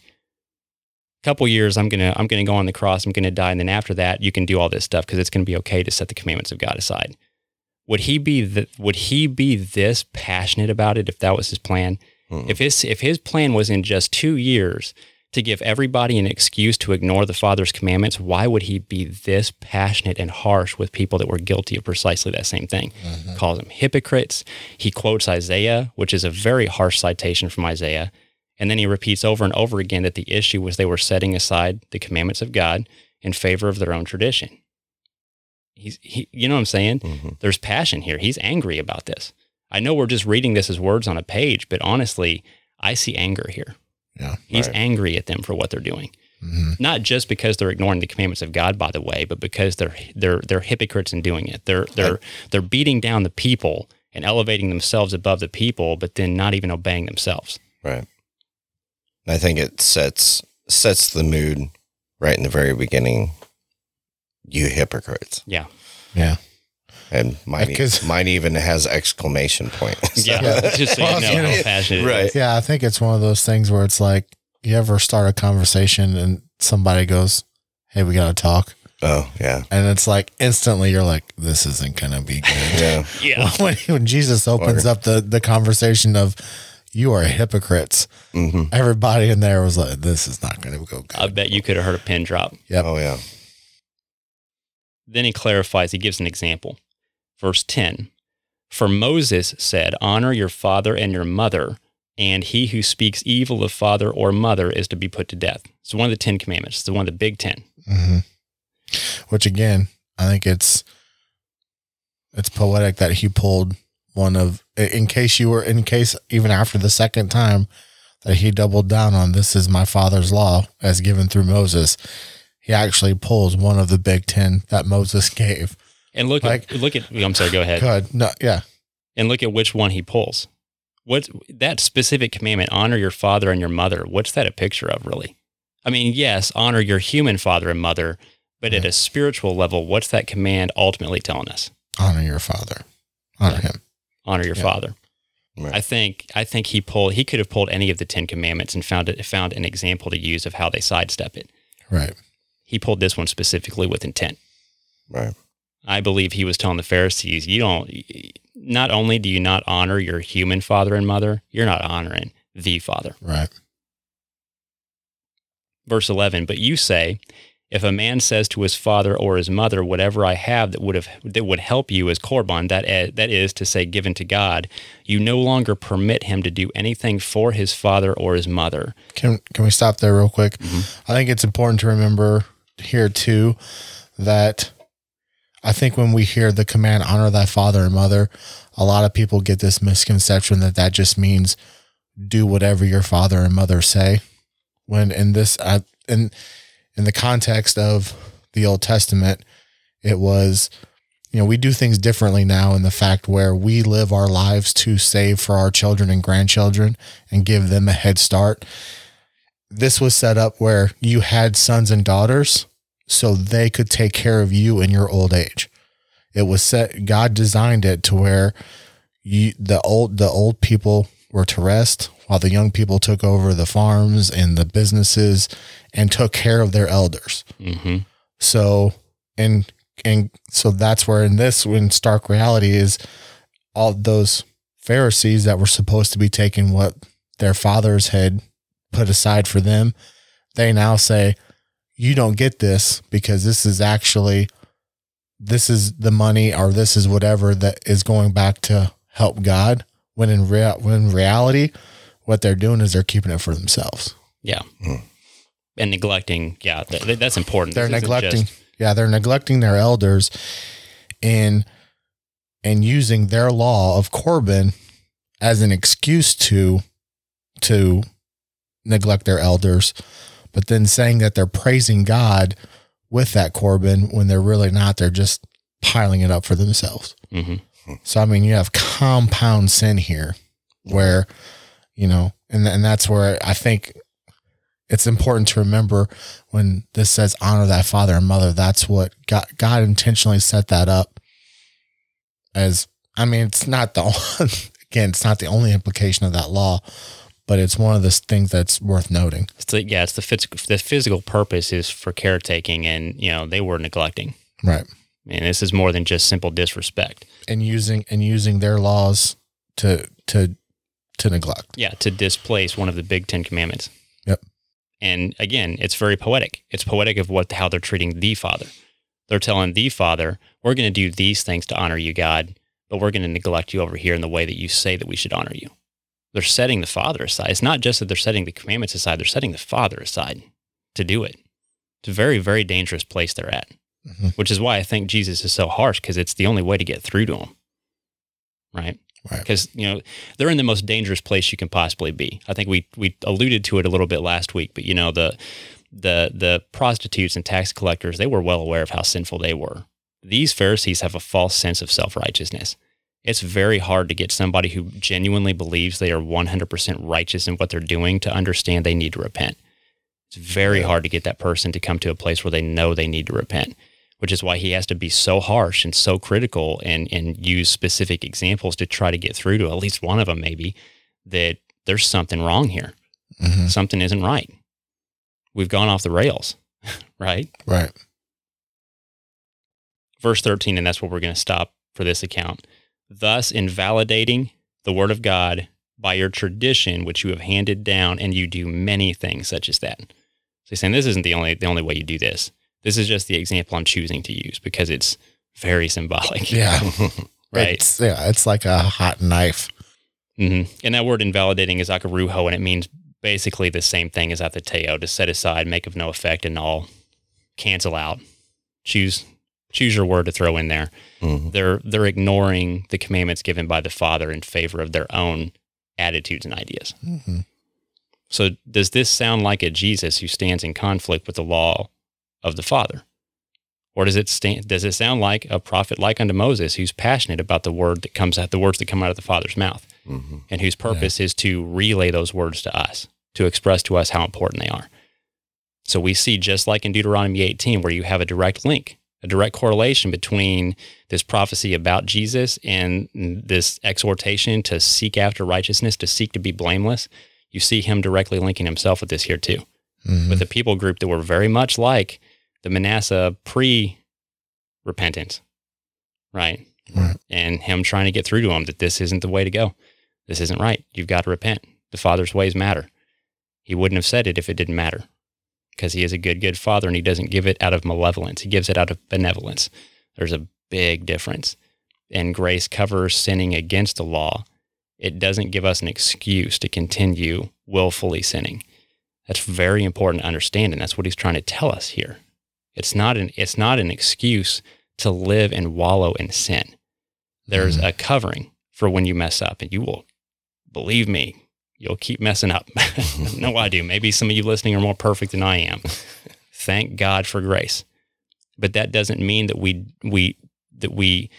sear our conscience to the sins that we're committing against the law, like these Pharisees had, because that's the ultimate point here.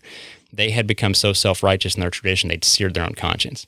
They made themselves feel like they were righteous for disobeying the Father. And sometimes I think we're very near that point in our church theology, that we feel like we're so freed from the law that it's almost like an act of righteousness to willfully disobey it. Right? It's one thing to not believe certain things are relevant anymore. It's another thing to go out of our way to live in contrast to it. Does that make sense? And like I say, we could get into a deep study on the implications of the cross and what did shift. Things did shift, but I'm telling you, the 10 Commandments didn't shift. That's something that we should all be able to agree on. The 10 Commandments did not shift. The explanation on how to apply the 10 Commandments did not shift. That is a foundational principle that Jesus defends here. Yeah. There's a reason he of all the commandments he could have pulled, he pulled one of the big 10. And one of the big 10 that points directly to honoring the Father. You know what I mean? There's a reason he did that. And we need to be very, very cautious in how we handle the biblical text. Any thoughts on that before I go to, there's one verse I want to point to in Acts 15, because the next argument would be, well, Jesus is, and I've heard this, Jesus is only talking to the Jews so we don't have to listen to him. I've actually heard this argument that he's only talking to the Jews. We can ignore the words of Jesus and we can go past that to Acts and the letters written by Paul. Mm-hmm. And even if our understanding of Acts and Paul, if our misunderstanding is in conflict with what Jesus says, ignore what Jesus says. My argument is Jesus is your Savior. Jesus is your Redeemer. His word should be top of the pile, right? Your understanding of everything else should be built around a clear understanding of what Jesus said. Yep. Not the opposite, right? So the argument would be that Calvary changed things. So after Calvary, we can ignore this. Mark 7 is no longer relevant. I want to point to something in Acts chapter 15 that I think destroys that narrative. And it's something that's typically pointed to by most Christians, but they ignore a very important verse at the end of this decision. I think Chris already knows what I'm talking about. Yeah. I was going to say, we could probably extend this podcast by another hour just by we're already running along by the next few verses. So I was kind of disappointed you stopped where you did, but I can see why we did.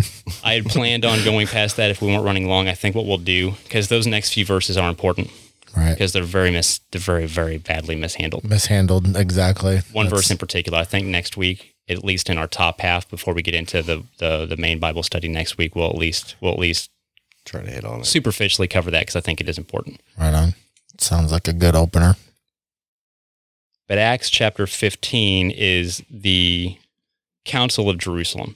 So it's this decision that is brought to the Council at Jerusalem, the church there, on how to handle Gentile believers coming into the faith. The reason this was such a controversy is because you have to understand the context for these Gentile believers. They weren't versed in the biblical law. Most of them have probably never heard of it.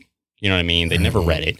It's not like they understood anything about the commandments. These Gentiles were coming out of paganism, right? This is Greece we're talking about. They were coming out of really vile pagan cults. Like when you look at places like Ephesus and the Artemis cult, it's just vile what was going on there. So these converts were coming out of that, and they'd been raised in it. Like we need to understand the context for them. These people had been raised in paganism. So unlearning those things, very hard, right? And it takes time.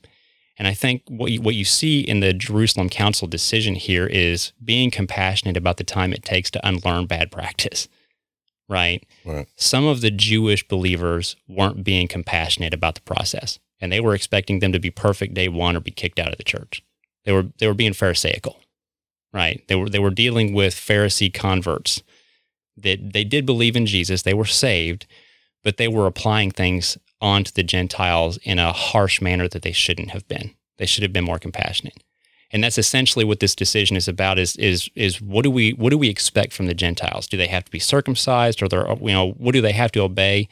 You know what I mean? What does it look like to be a Christian day one for a Gentile believer is essentially what this whole decision is about. Does that kind of make sense? Yeah. I'm not going to go through the whole thing because it would take a while, but there's one specific part I want to look at toward the end. Okay, starting in verse 19, and I'm going to read through 21. And this is the leader of the Jerusalem Council giving his decision in a letter that's going to be sent to these churches. Therefore, it is my judgment that we do not trouble those who are turning to God from among the Gentiles. So don't overburden them. But that we write to them that they abstain from things contaminated by idols, and from fornication, and from what is strangled, and from blood. I pause there. Why would he specify those specific sins? Because he's saying day one, they need to turn away from these specific things. Why would he say that? Because they were probably the ones that people were most confused by. I would argue it links back to Deuteronomy 18 and false worship. When you study out the way most of these pagan cults were in ancient Greece, these are the practices that they would use. They would ritualistically drink blood because they believed that you received like some sort of weird metaphysical endowment from drinking blood. Very creepy stuff. They would have ritual orgies. So fornication, we have that covered here. Obviously contaminated by idols. Everything that you have listed here is directly related to the worship practices that were involved in these pagan cults in ancient Greece. So essentially what James is saying here is the same thing we see in Deuteronomy 18. All the laws specified in Deuteronomy 18 are related to not learning the pagan practices of the nations, right? Deuteronomy 18 isn't an exhaustive list of every expectation the Father has. It's specific to worship me the right way. Don't adopt pagan worship practices. At least start there. If you pursue me and try to worship me the right way, I'll meet you where you're at. I'll work with you. Right. Just don't adopt these practices. James is mirroring. That's a hard word to say, isn't it? Mm-hmm. Mirroring. He's mirroring what we see in Deuteronomy 18 here with this decision. Unlearn these specific practices. Don't go back to your pagan shrines and your pagan temples and engage in ritualistic idol worship. Stop that right now. Where this is sort of mishandled is I've heard this preached, so this isn't coming out of the clear blue sky, is that these are the laws that are relevant to Gentiles and no other laws are relevant to Gentiles. So that's all we have to obey forever. Murder isn't listed here. Right. Problem number one with that is that murder is a very important commandment, I would say. And I would say that's probably still relevant to Christians. Right. James doesn't list murder here. And the reason he doesn't list murder here is because that wasn't a practice that was prevalent in idol worship at the time. The practices he lists are. So he's listing out things that are an issue with these specific Gentile converts. Mm-hmm. These are things that, but essentially what he's saying, this will snare you. It's a trap of the devil. Turn away from it. Don't let the devil snare you back into your idol worship again, because he'll try to reel you back in, because he's a fly fisherman. He's going to try to lure you back. You know what I mean? Right. You don't want to be lured by him. Stay away from it. Then he says something really important in verse 21 that we always tend to ignore. And remember, this is in the context of a decision sent to Gentile believers on how they should practice their faith as believers in Jesus. For Moses, from ancient generations, has in every city those who preach him, meaning the law, since he is read in the synagogues every Sabbath. Why would he say that? In a decision specific to how Gentile believers are to learn and practice their Christian faith, why would he say that at the end of the letter? Because I believe that, like, he's saying, day one, these are the things that you do. And then from then on, then you learn the law of Moses from there on, because it's preached on. The law of Moses is preached on. You might not know it all, but P's and Q's, this is what you do day one. And then you learn everything else as you go. So it's the people that have that turning from those things day one is the same as the prodigal son returning home, leaving from where he was and turning home from Manasseh, coming back into his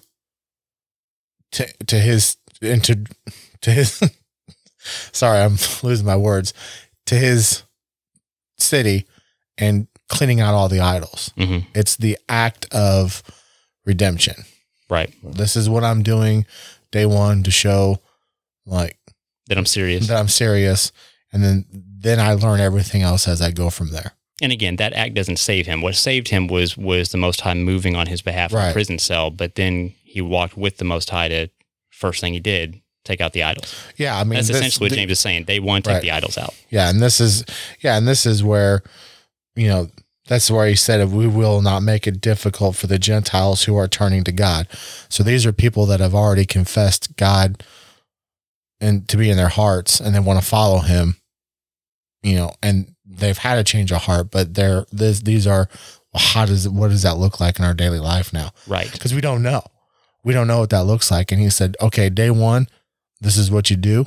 And then catch the sermon next Sunday in the synagogue. You know what I mean? Like that's what he's saying. These are the things you do right now. And then from here on, you learn. Yeah. And it would have been Saturday, just to clarify, because he says the Sabbath, so that would be Saturday. But the point is, he's saying respect the process. right? Turn away from idolatry, because God doesn't accept that. He doesn't accept idolatry. He never has. He never will. He wants us to turn away from idol worship, and then just respect the process. It's the same as you or I. He doesn't work on every issue in our heart the first day that we come to Jesus. It's a process, and it takes years for a lot of us. It did for me. I think you've expressed that it did for you as well, right, Sonny? I mean, there's been so many different ways of having. God works on me in small bits. And there's certain things that I've worked on that I've gotten better on. There's certain things that I'm still working on. There's certain things that I already know that I need to work on, but that's going to be a later date. Right. And I mean, we're talking, I mean, I was saved whenever I was 7 and learned how to sin and kept sinning and kept sinning and kept sinning. And, about 30 years old was whenever I really kind of started just working on it. So I had a lot of years of learning the world and learning the sin and then coming to a realization of, hey, I need to change. And years of unlearning the world and then learning the sin, right? Yeah. And I mean, I learned young of God's love, of God's grace and, except for, I wasn't mentally, prepared for that. Mm-hmm. And I think God had a different path for me and ended up becoming who I am today. And now I have I guess more of a appreciation and knowing what the world can do to you, knowing what the world has to offer. And it's not so good. Well, now you have a testimony and you can help others, out of that same dark pit that you were in, I think that's why he'll let us walk those roads sometimes. Yeah. So, and, I've never, I guess I have. I was going to say I've never really idolized anything, but I guess I have actually. I've used certain things to idolize and put my focus into them instead of, God, more and more and more every day. And, there's convictions that happen and convictions that I have at this moment actually, but, it's a process and it's a battle and, the due time of letting God work on you, letting God work through you and, seeing the times whenever he's saying, hey, this is a little something maybe you need to kind of give to me. Yeah. Maybe this is a little something that maybe you need to quit doing. Maybe this is a little something that I need you to understand that this ain't right. Mm-hmm. Mm-hmm. So, and those things happen every single day, every single week. Sometimes I kind of, we'll put that one on the back burner. I don't want to deal with that one yet. And I need a little bit more help with that one. Yeah, I need, and that's the thing is, it's a process. And I mean, I know a lot of people, they see me, I'm a tattooed heathen. You know what I mean? I mean, they look at me and they're like, that guy can't ever do any, that guy ain't a Christian, that guy. And it's funny you mentioned that because that was actually one of the, if the topic ran short this morning, that's one of the things that's been in the back of my mind is people that do just that say that person can't be a Christian. Right. It's what the Pharisees were doing. So we just read about or read about. And, and that's, I almost feel like that sometimes, I feel like, hey, somebody ain't going to listen to me because, I look the way that I do, or I dress the way that I do, or I talk the way I do. They might hear me cuss. They might hear me, this, that, or the other. I'm still trying to learn. I'm still trying to get myself together enough to where I can even function daily sometimes. Right. That's probably most of us, if we're being honest. I mean, for real. And I struggle with all kinds of stuff, and this is one of them. I mean, because even though it's simpler than me putting an idol up or drinking blood, or, you know what I mean? I still have certain things that I do that are in this context, day in, day out. And it's, I have to relearn, I have to readjust. And, you know, like you said, it's going to take years for me for anybody to relearn our lives, relearn the way that God wants us to live. Right. And it doesn't, I feel like God's going to teach me, God's going to show me in different ways than he would somebody else. And this is personal. I mean, yes.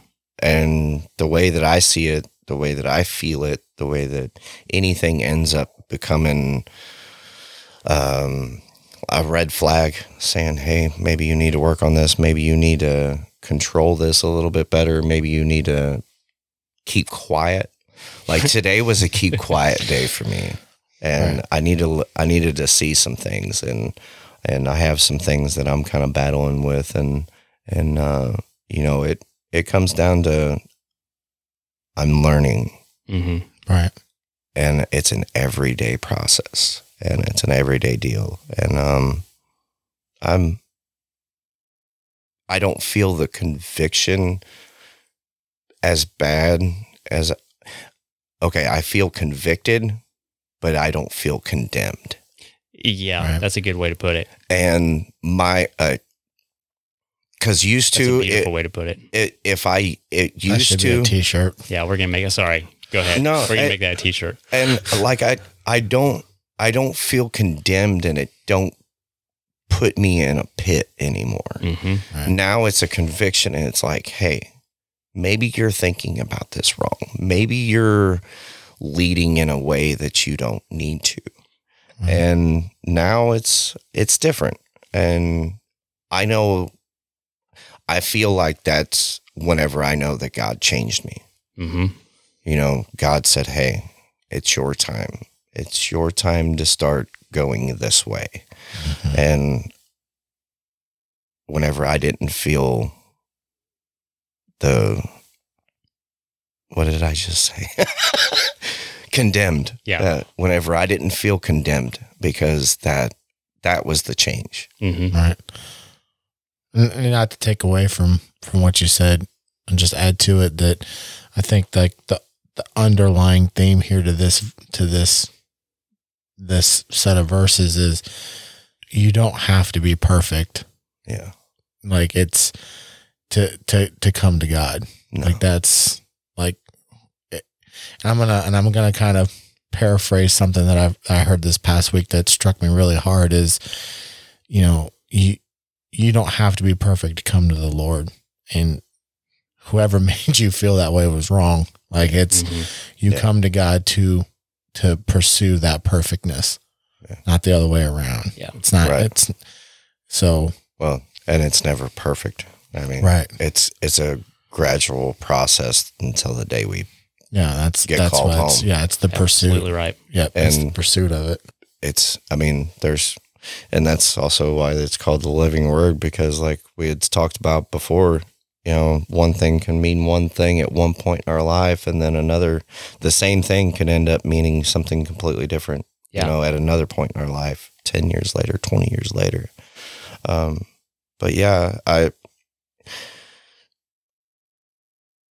I wish people understood a lot better that you don't have to be perfect. You don't have to do everything right all at one time, because I feel like that's the way a lot of people end up feeling, or whenever they're saved, and then they feel like everything has to be all at once. It leads to discouragement. Yeah, and it leads to just a utter just heartbreak. Like you feel like you're not good enough. You feel like you can't do this, except for what you don't really understand is that you don't have to be perfect. You don't have to do all these things at once. These things are things that God wants you to give to him. And once you learn that God wants you to give it to him, then he'll work on you. Like, yes. And everybody's different. Everybody's situation is completely different. And one person, he might take it away right from the get-go. I mean, I've seen people stop smoking and not ever touch it again and not ever think about it again. I've seen alcohol, drugs. I've seen, lust and different other things. I've seen God take away those things and it's never a problem again. Yeah. And other people have to work on it over time though. Yeah. And other people, they, it's a different demon for them. It's a different battle for them. So, the biggest thing is just take it easy. Don't overdo yourself. Don't overthink it too much and just keep going. Well, I think, and I really think that's the underlying theme here of this decision. Yeah. In Acts, conviction and time. I think what James is saying here is respect, conviction, and time. Mm-hmm. Come out of the temples, come out of the idol worship, day one, and let the Spirit work on these people over time. Let the Spirit convict them individually over the course of time. Don't burden them. That's what he's saying here. But the expectation is that the Gentiles would be seeking to learn. Right. And I think that's the difference is the Pharisee believers were expecting perfection day one. James is understanding that they should be seeking blamelessness over time. That word we looked at in Deuteronomy 18, tamim. He's saying, go to the synagogue, learn the word of God, let him complete you. Right. It will be a process. Yeah. Let the Spirit and let Jesus complete you over time. The point, though, is that this can't be misused to say that his commandments don't matter anymore, because the expectation is that they would be worshiping on the Sabbath in the synagogue, because we know that about the early church before this rift occurred, and we can get into the history of that another time, but there was a rift that occurred politically that caused Christians and Jews to separate and be at odds with one another. Up to that point, believers in Jesus were worshiping in the synagogue on Sabbath, on Saturday, and then they were gathering together the next day on Sunday as Christian believers. They weren't just coming together one day a week, right? They were which implies that they were still respecting the fourth commandment with the Sabbath. They were learning the expectations as they went, letting the Spirit convict them, and then gathering together for fellowship the next day. That's what the expectation from James here is. Learn as you go. Let the Spirit convict. Don't put too much on them. But the point I wanted to make here before we close out with final thoughts is we don't have at any point, either in Deuteronomy 18 before the cross, Jesus right before the cross, or in Acts 15 here after the cross, at any point do we have Jesus presented as the antithesis of the law. We have presented as Jesus working in tandem with the law, a prophet like unto Moses. Right. It words it like that prophet, he's so much more than a prophet. Prophet, capital P. You know what I mean? He is the Son of the living God.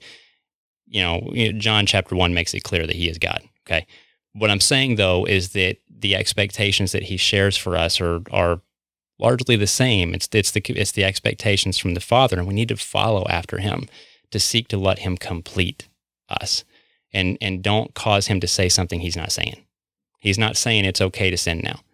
He's saying, I'm here. Grace is here. You have this to cover you when you stumble. I will complete you and convict you over time. But you need to work with me, right? Like Manasseh, you need to work with me, and there needs to be follow through, right? I think you see the gospel pictured in the person of Manasseh to connect it back to the Manasseh connection, right? From beginning to end, you have Manasseh as the worst kind of sinner imaginable, as far away, separated from the Father as you can possibly be. You have him warned so he knows better. You have him hitting rock bottom. You have him crying out to the Father. You have the Father moving as a picture of what Jesus does for us to redeem him and restore him at that point that he cries out. And then you have him convicting him over time for the follow through.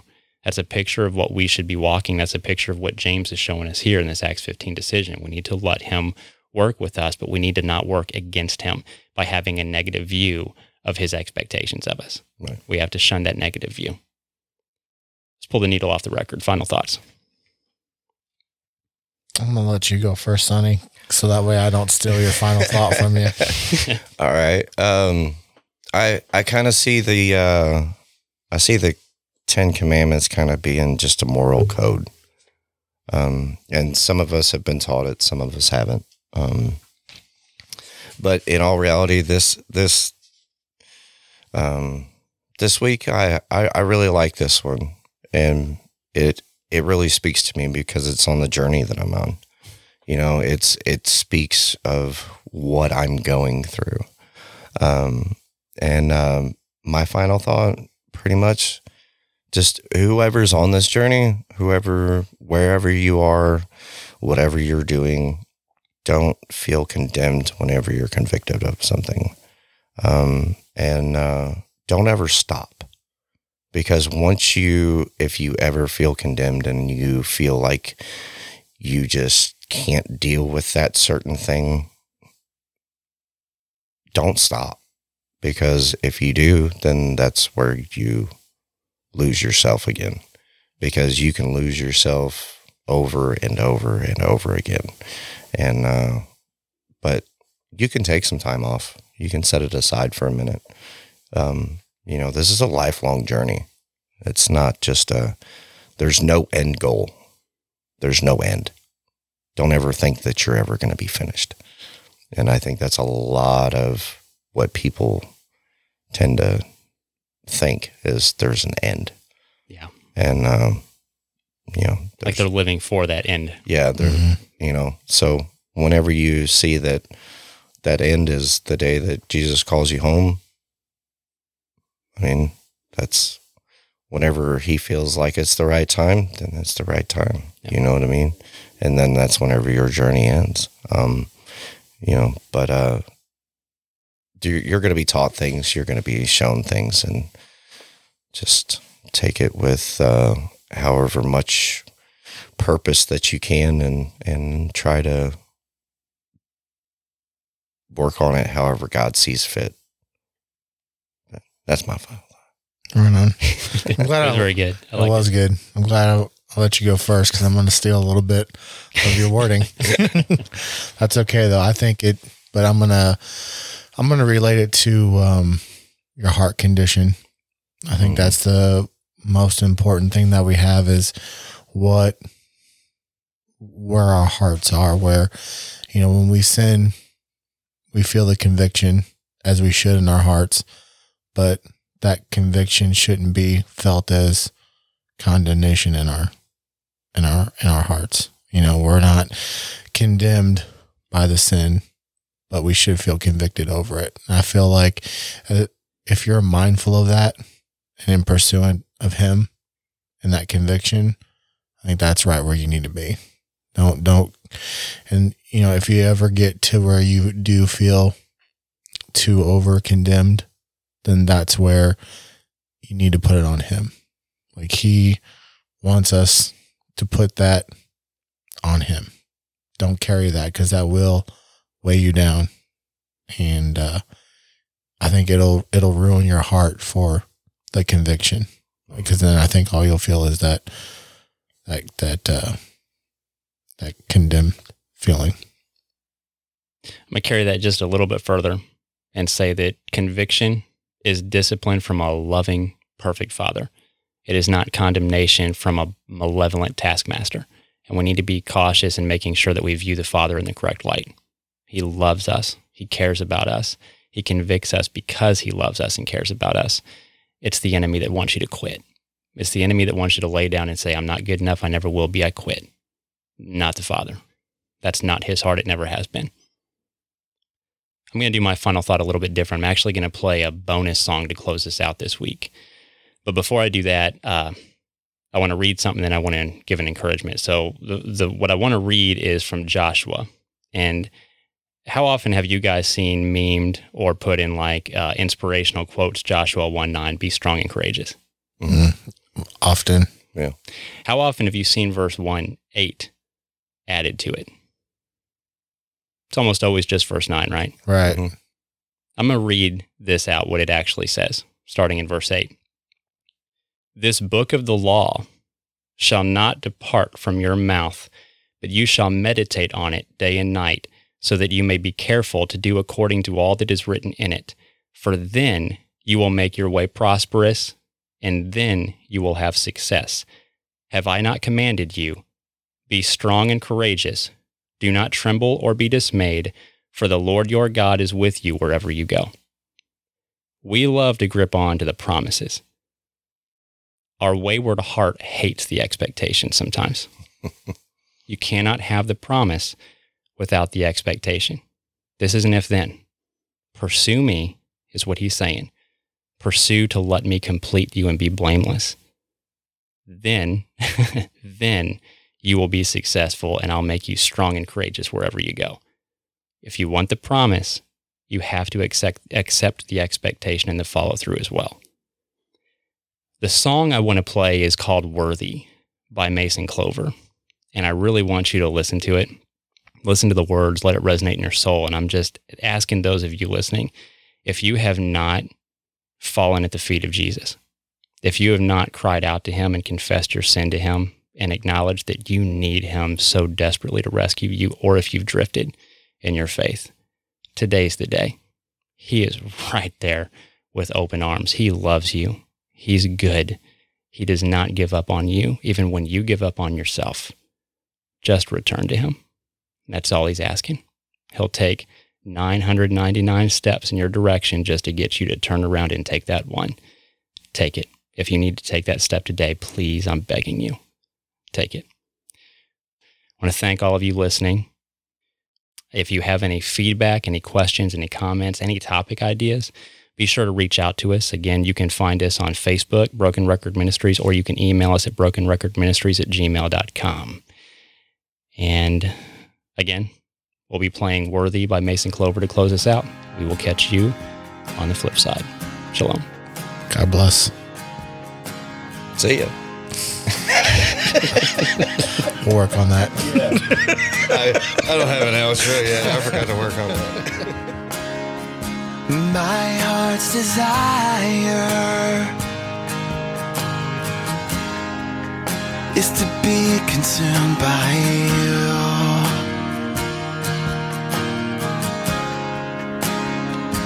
My heart's desire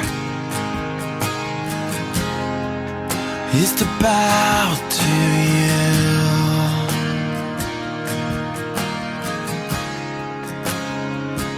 My heart's desire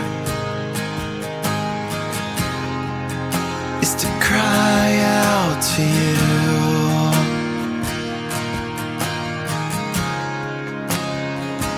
My heart's desire is to find my strength in you. You are holy, you are worthy. There is no other name. Yeah, have mercy upon me. To you alone we pray. You are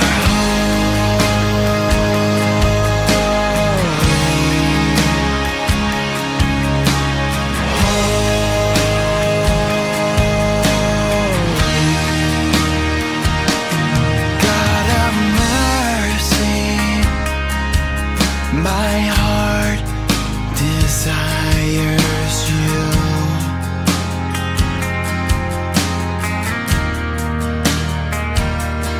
God of mercy, my soul cries out to you.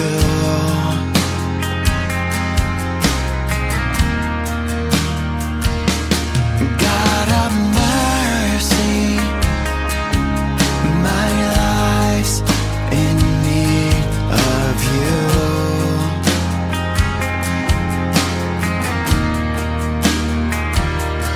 God of mercy, salvation's found in you.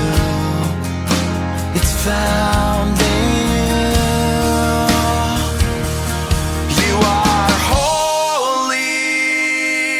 You are worthy.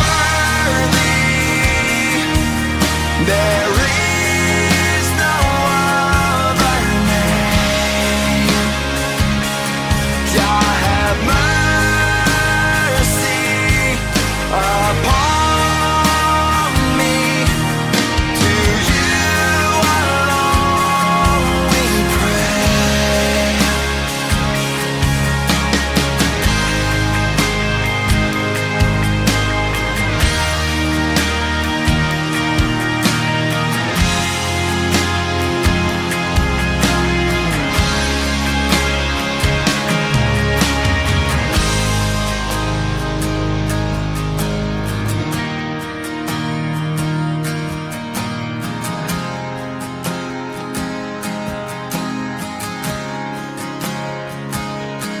You are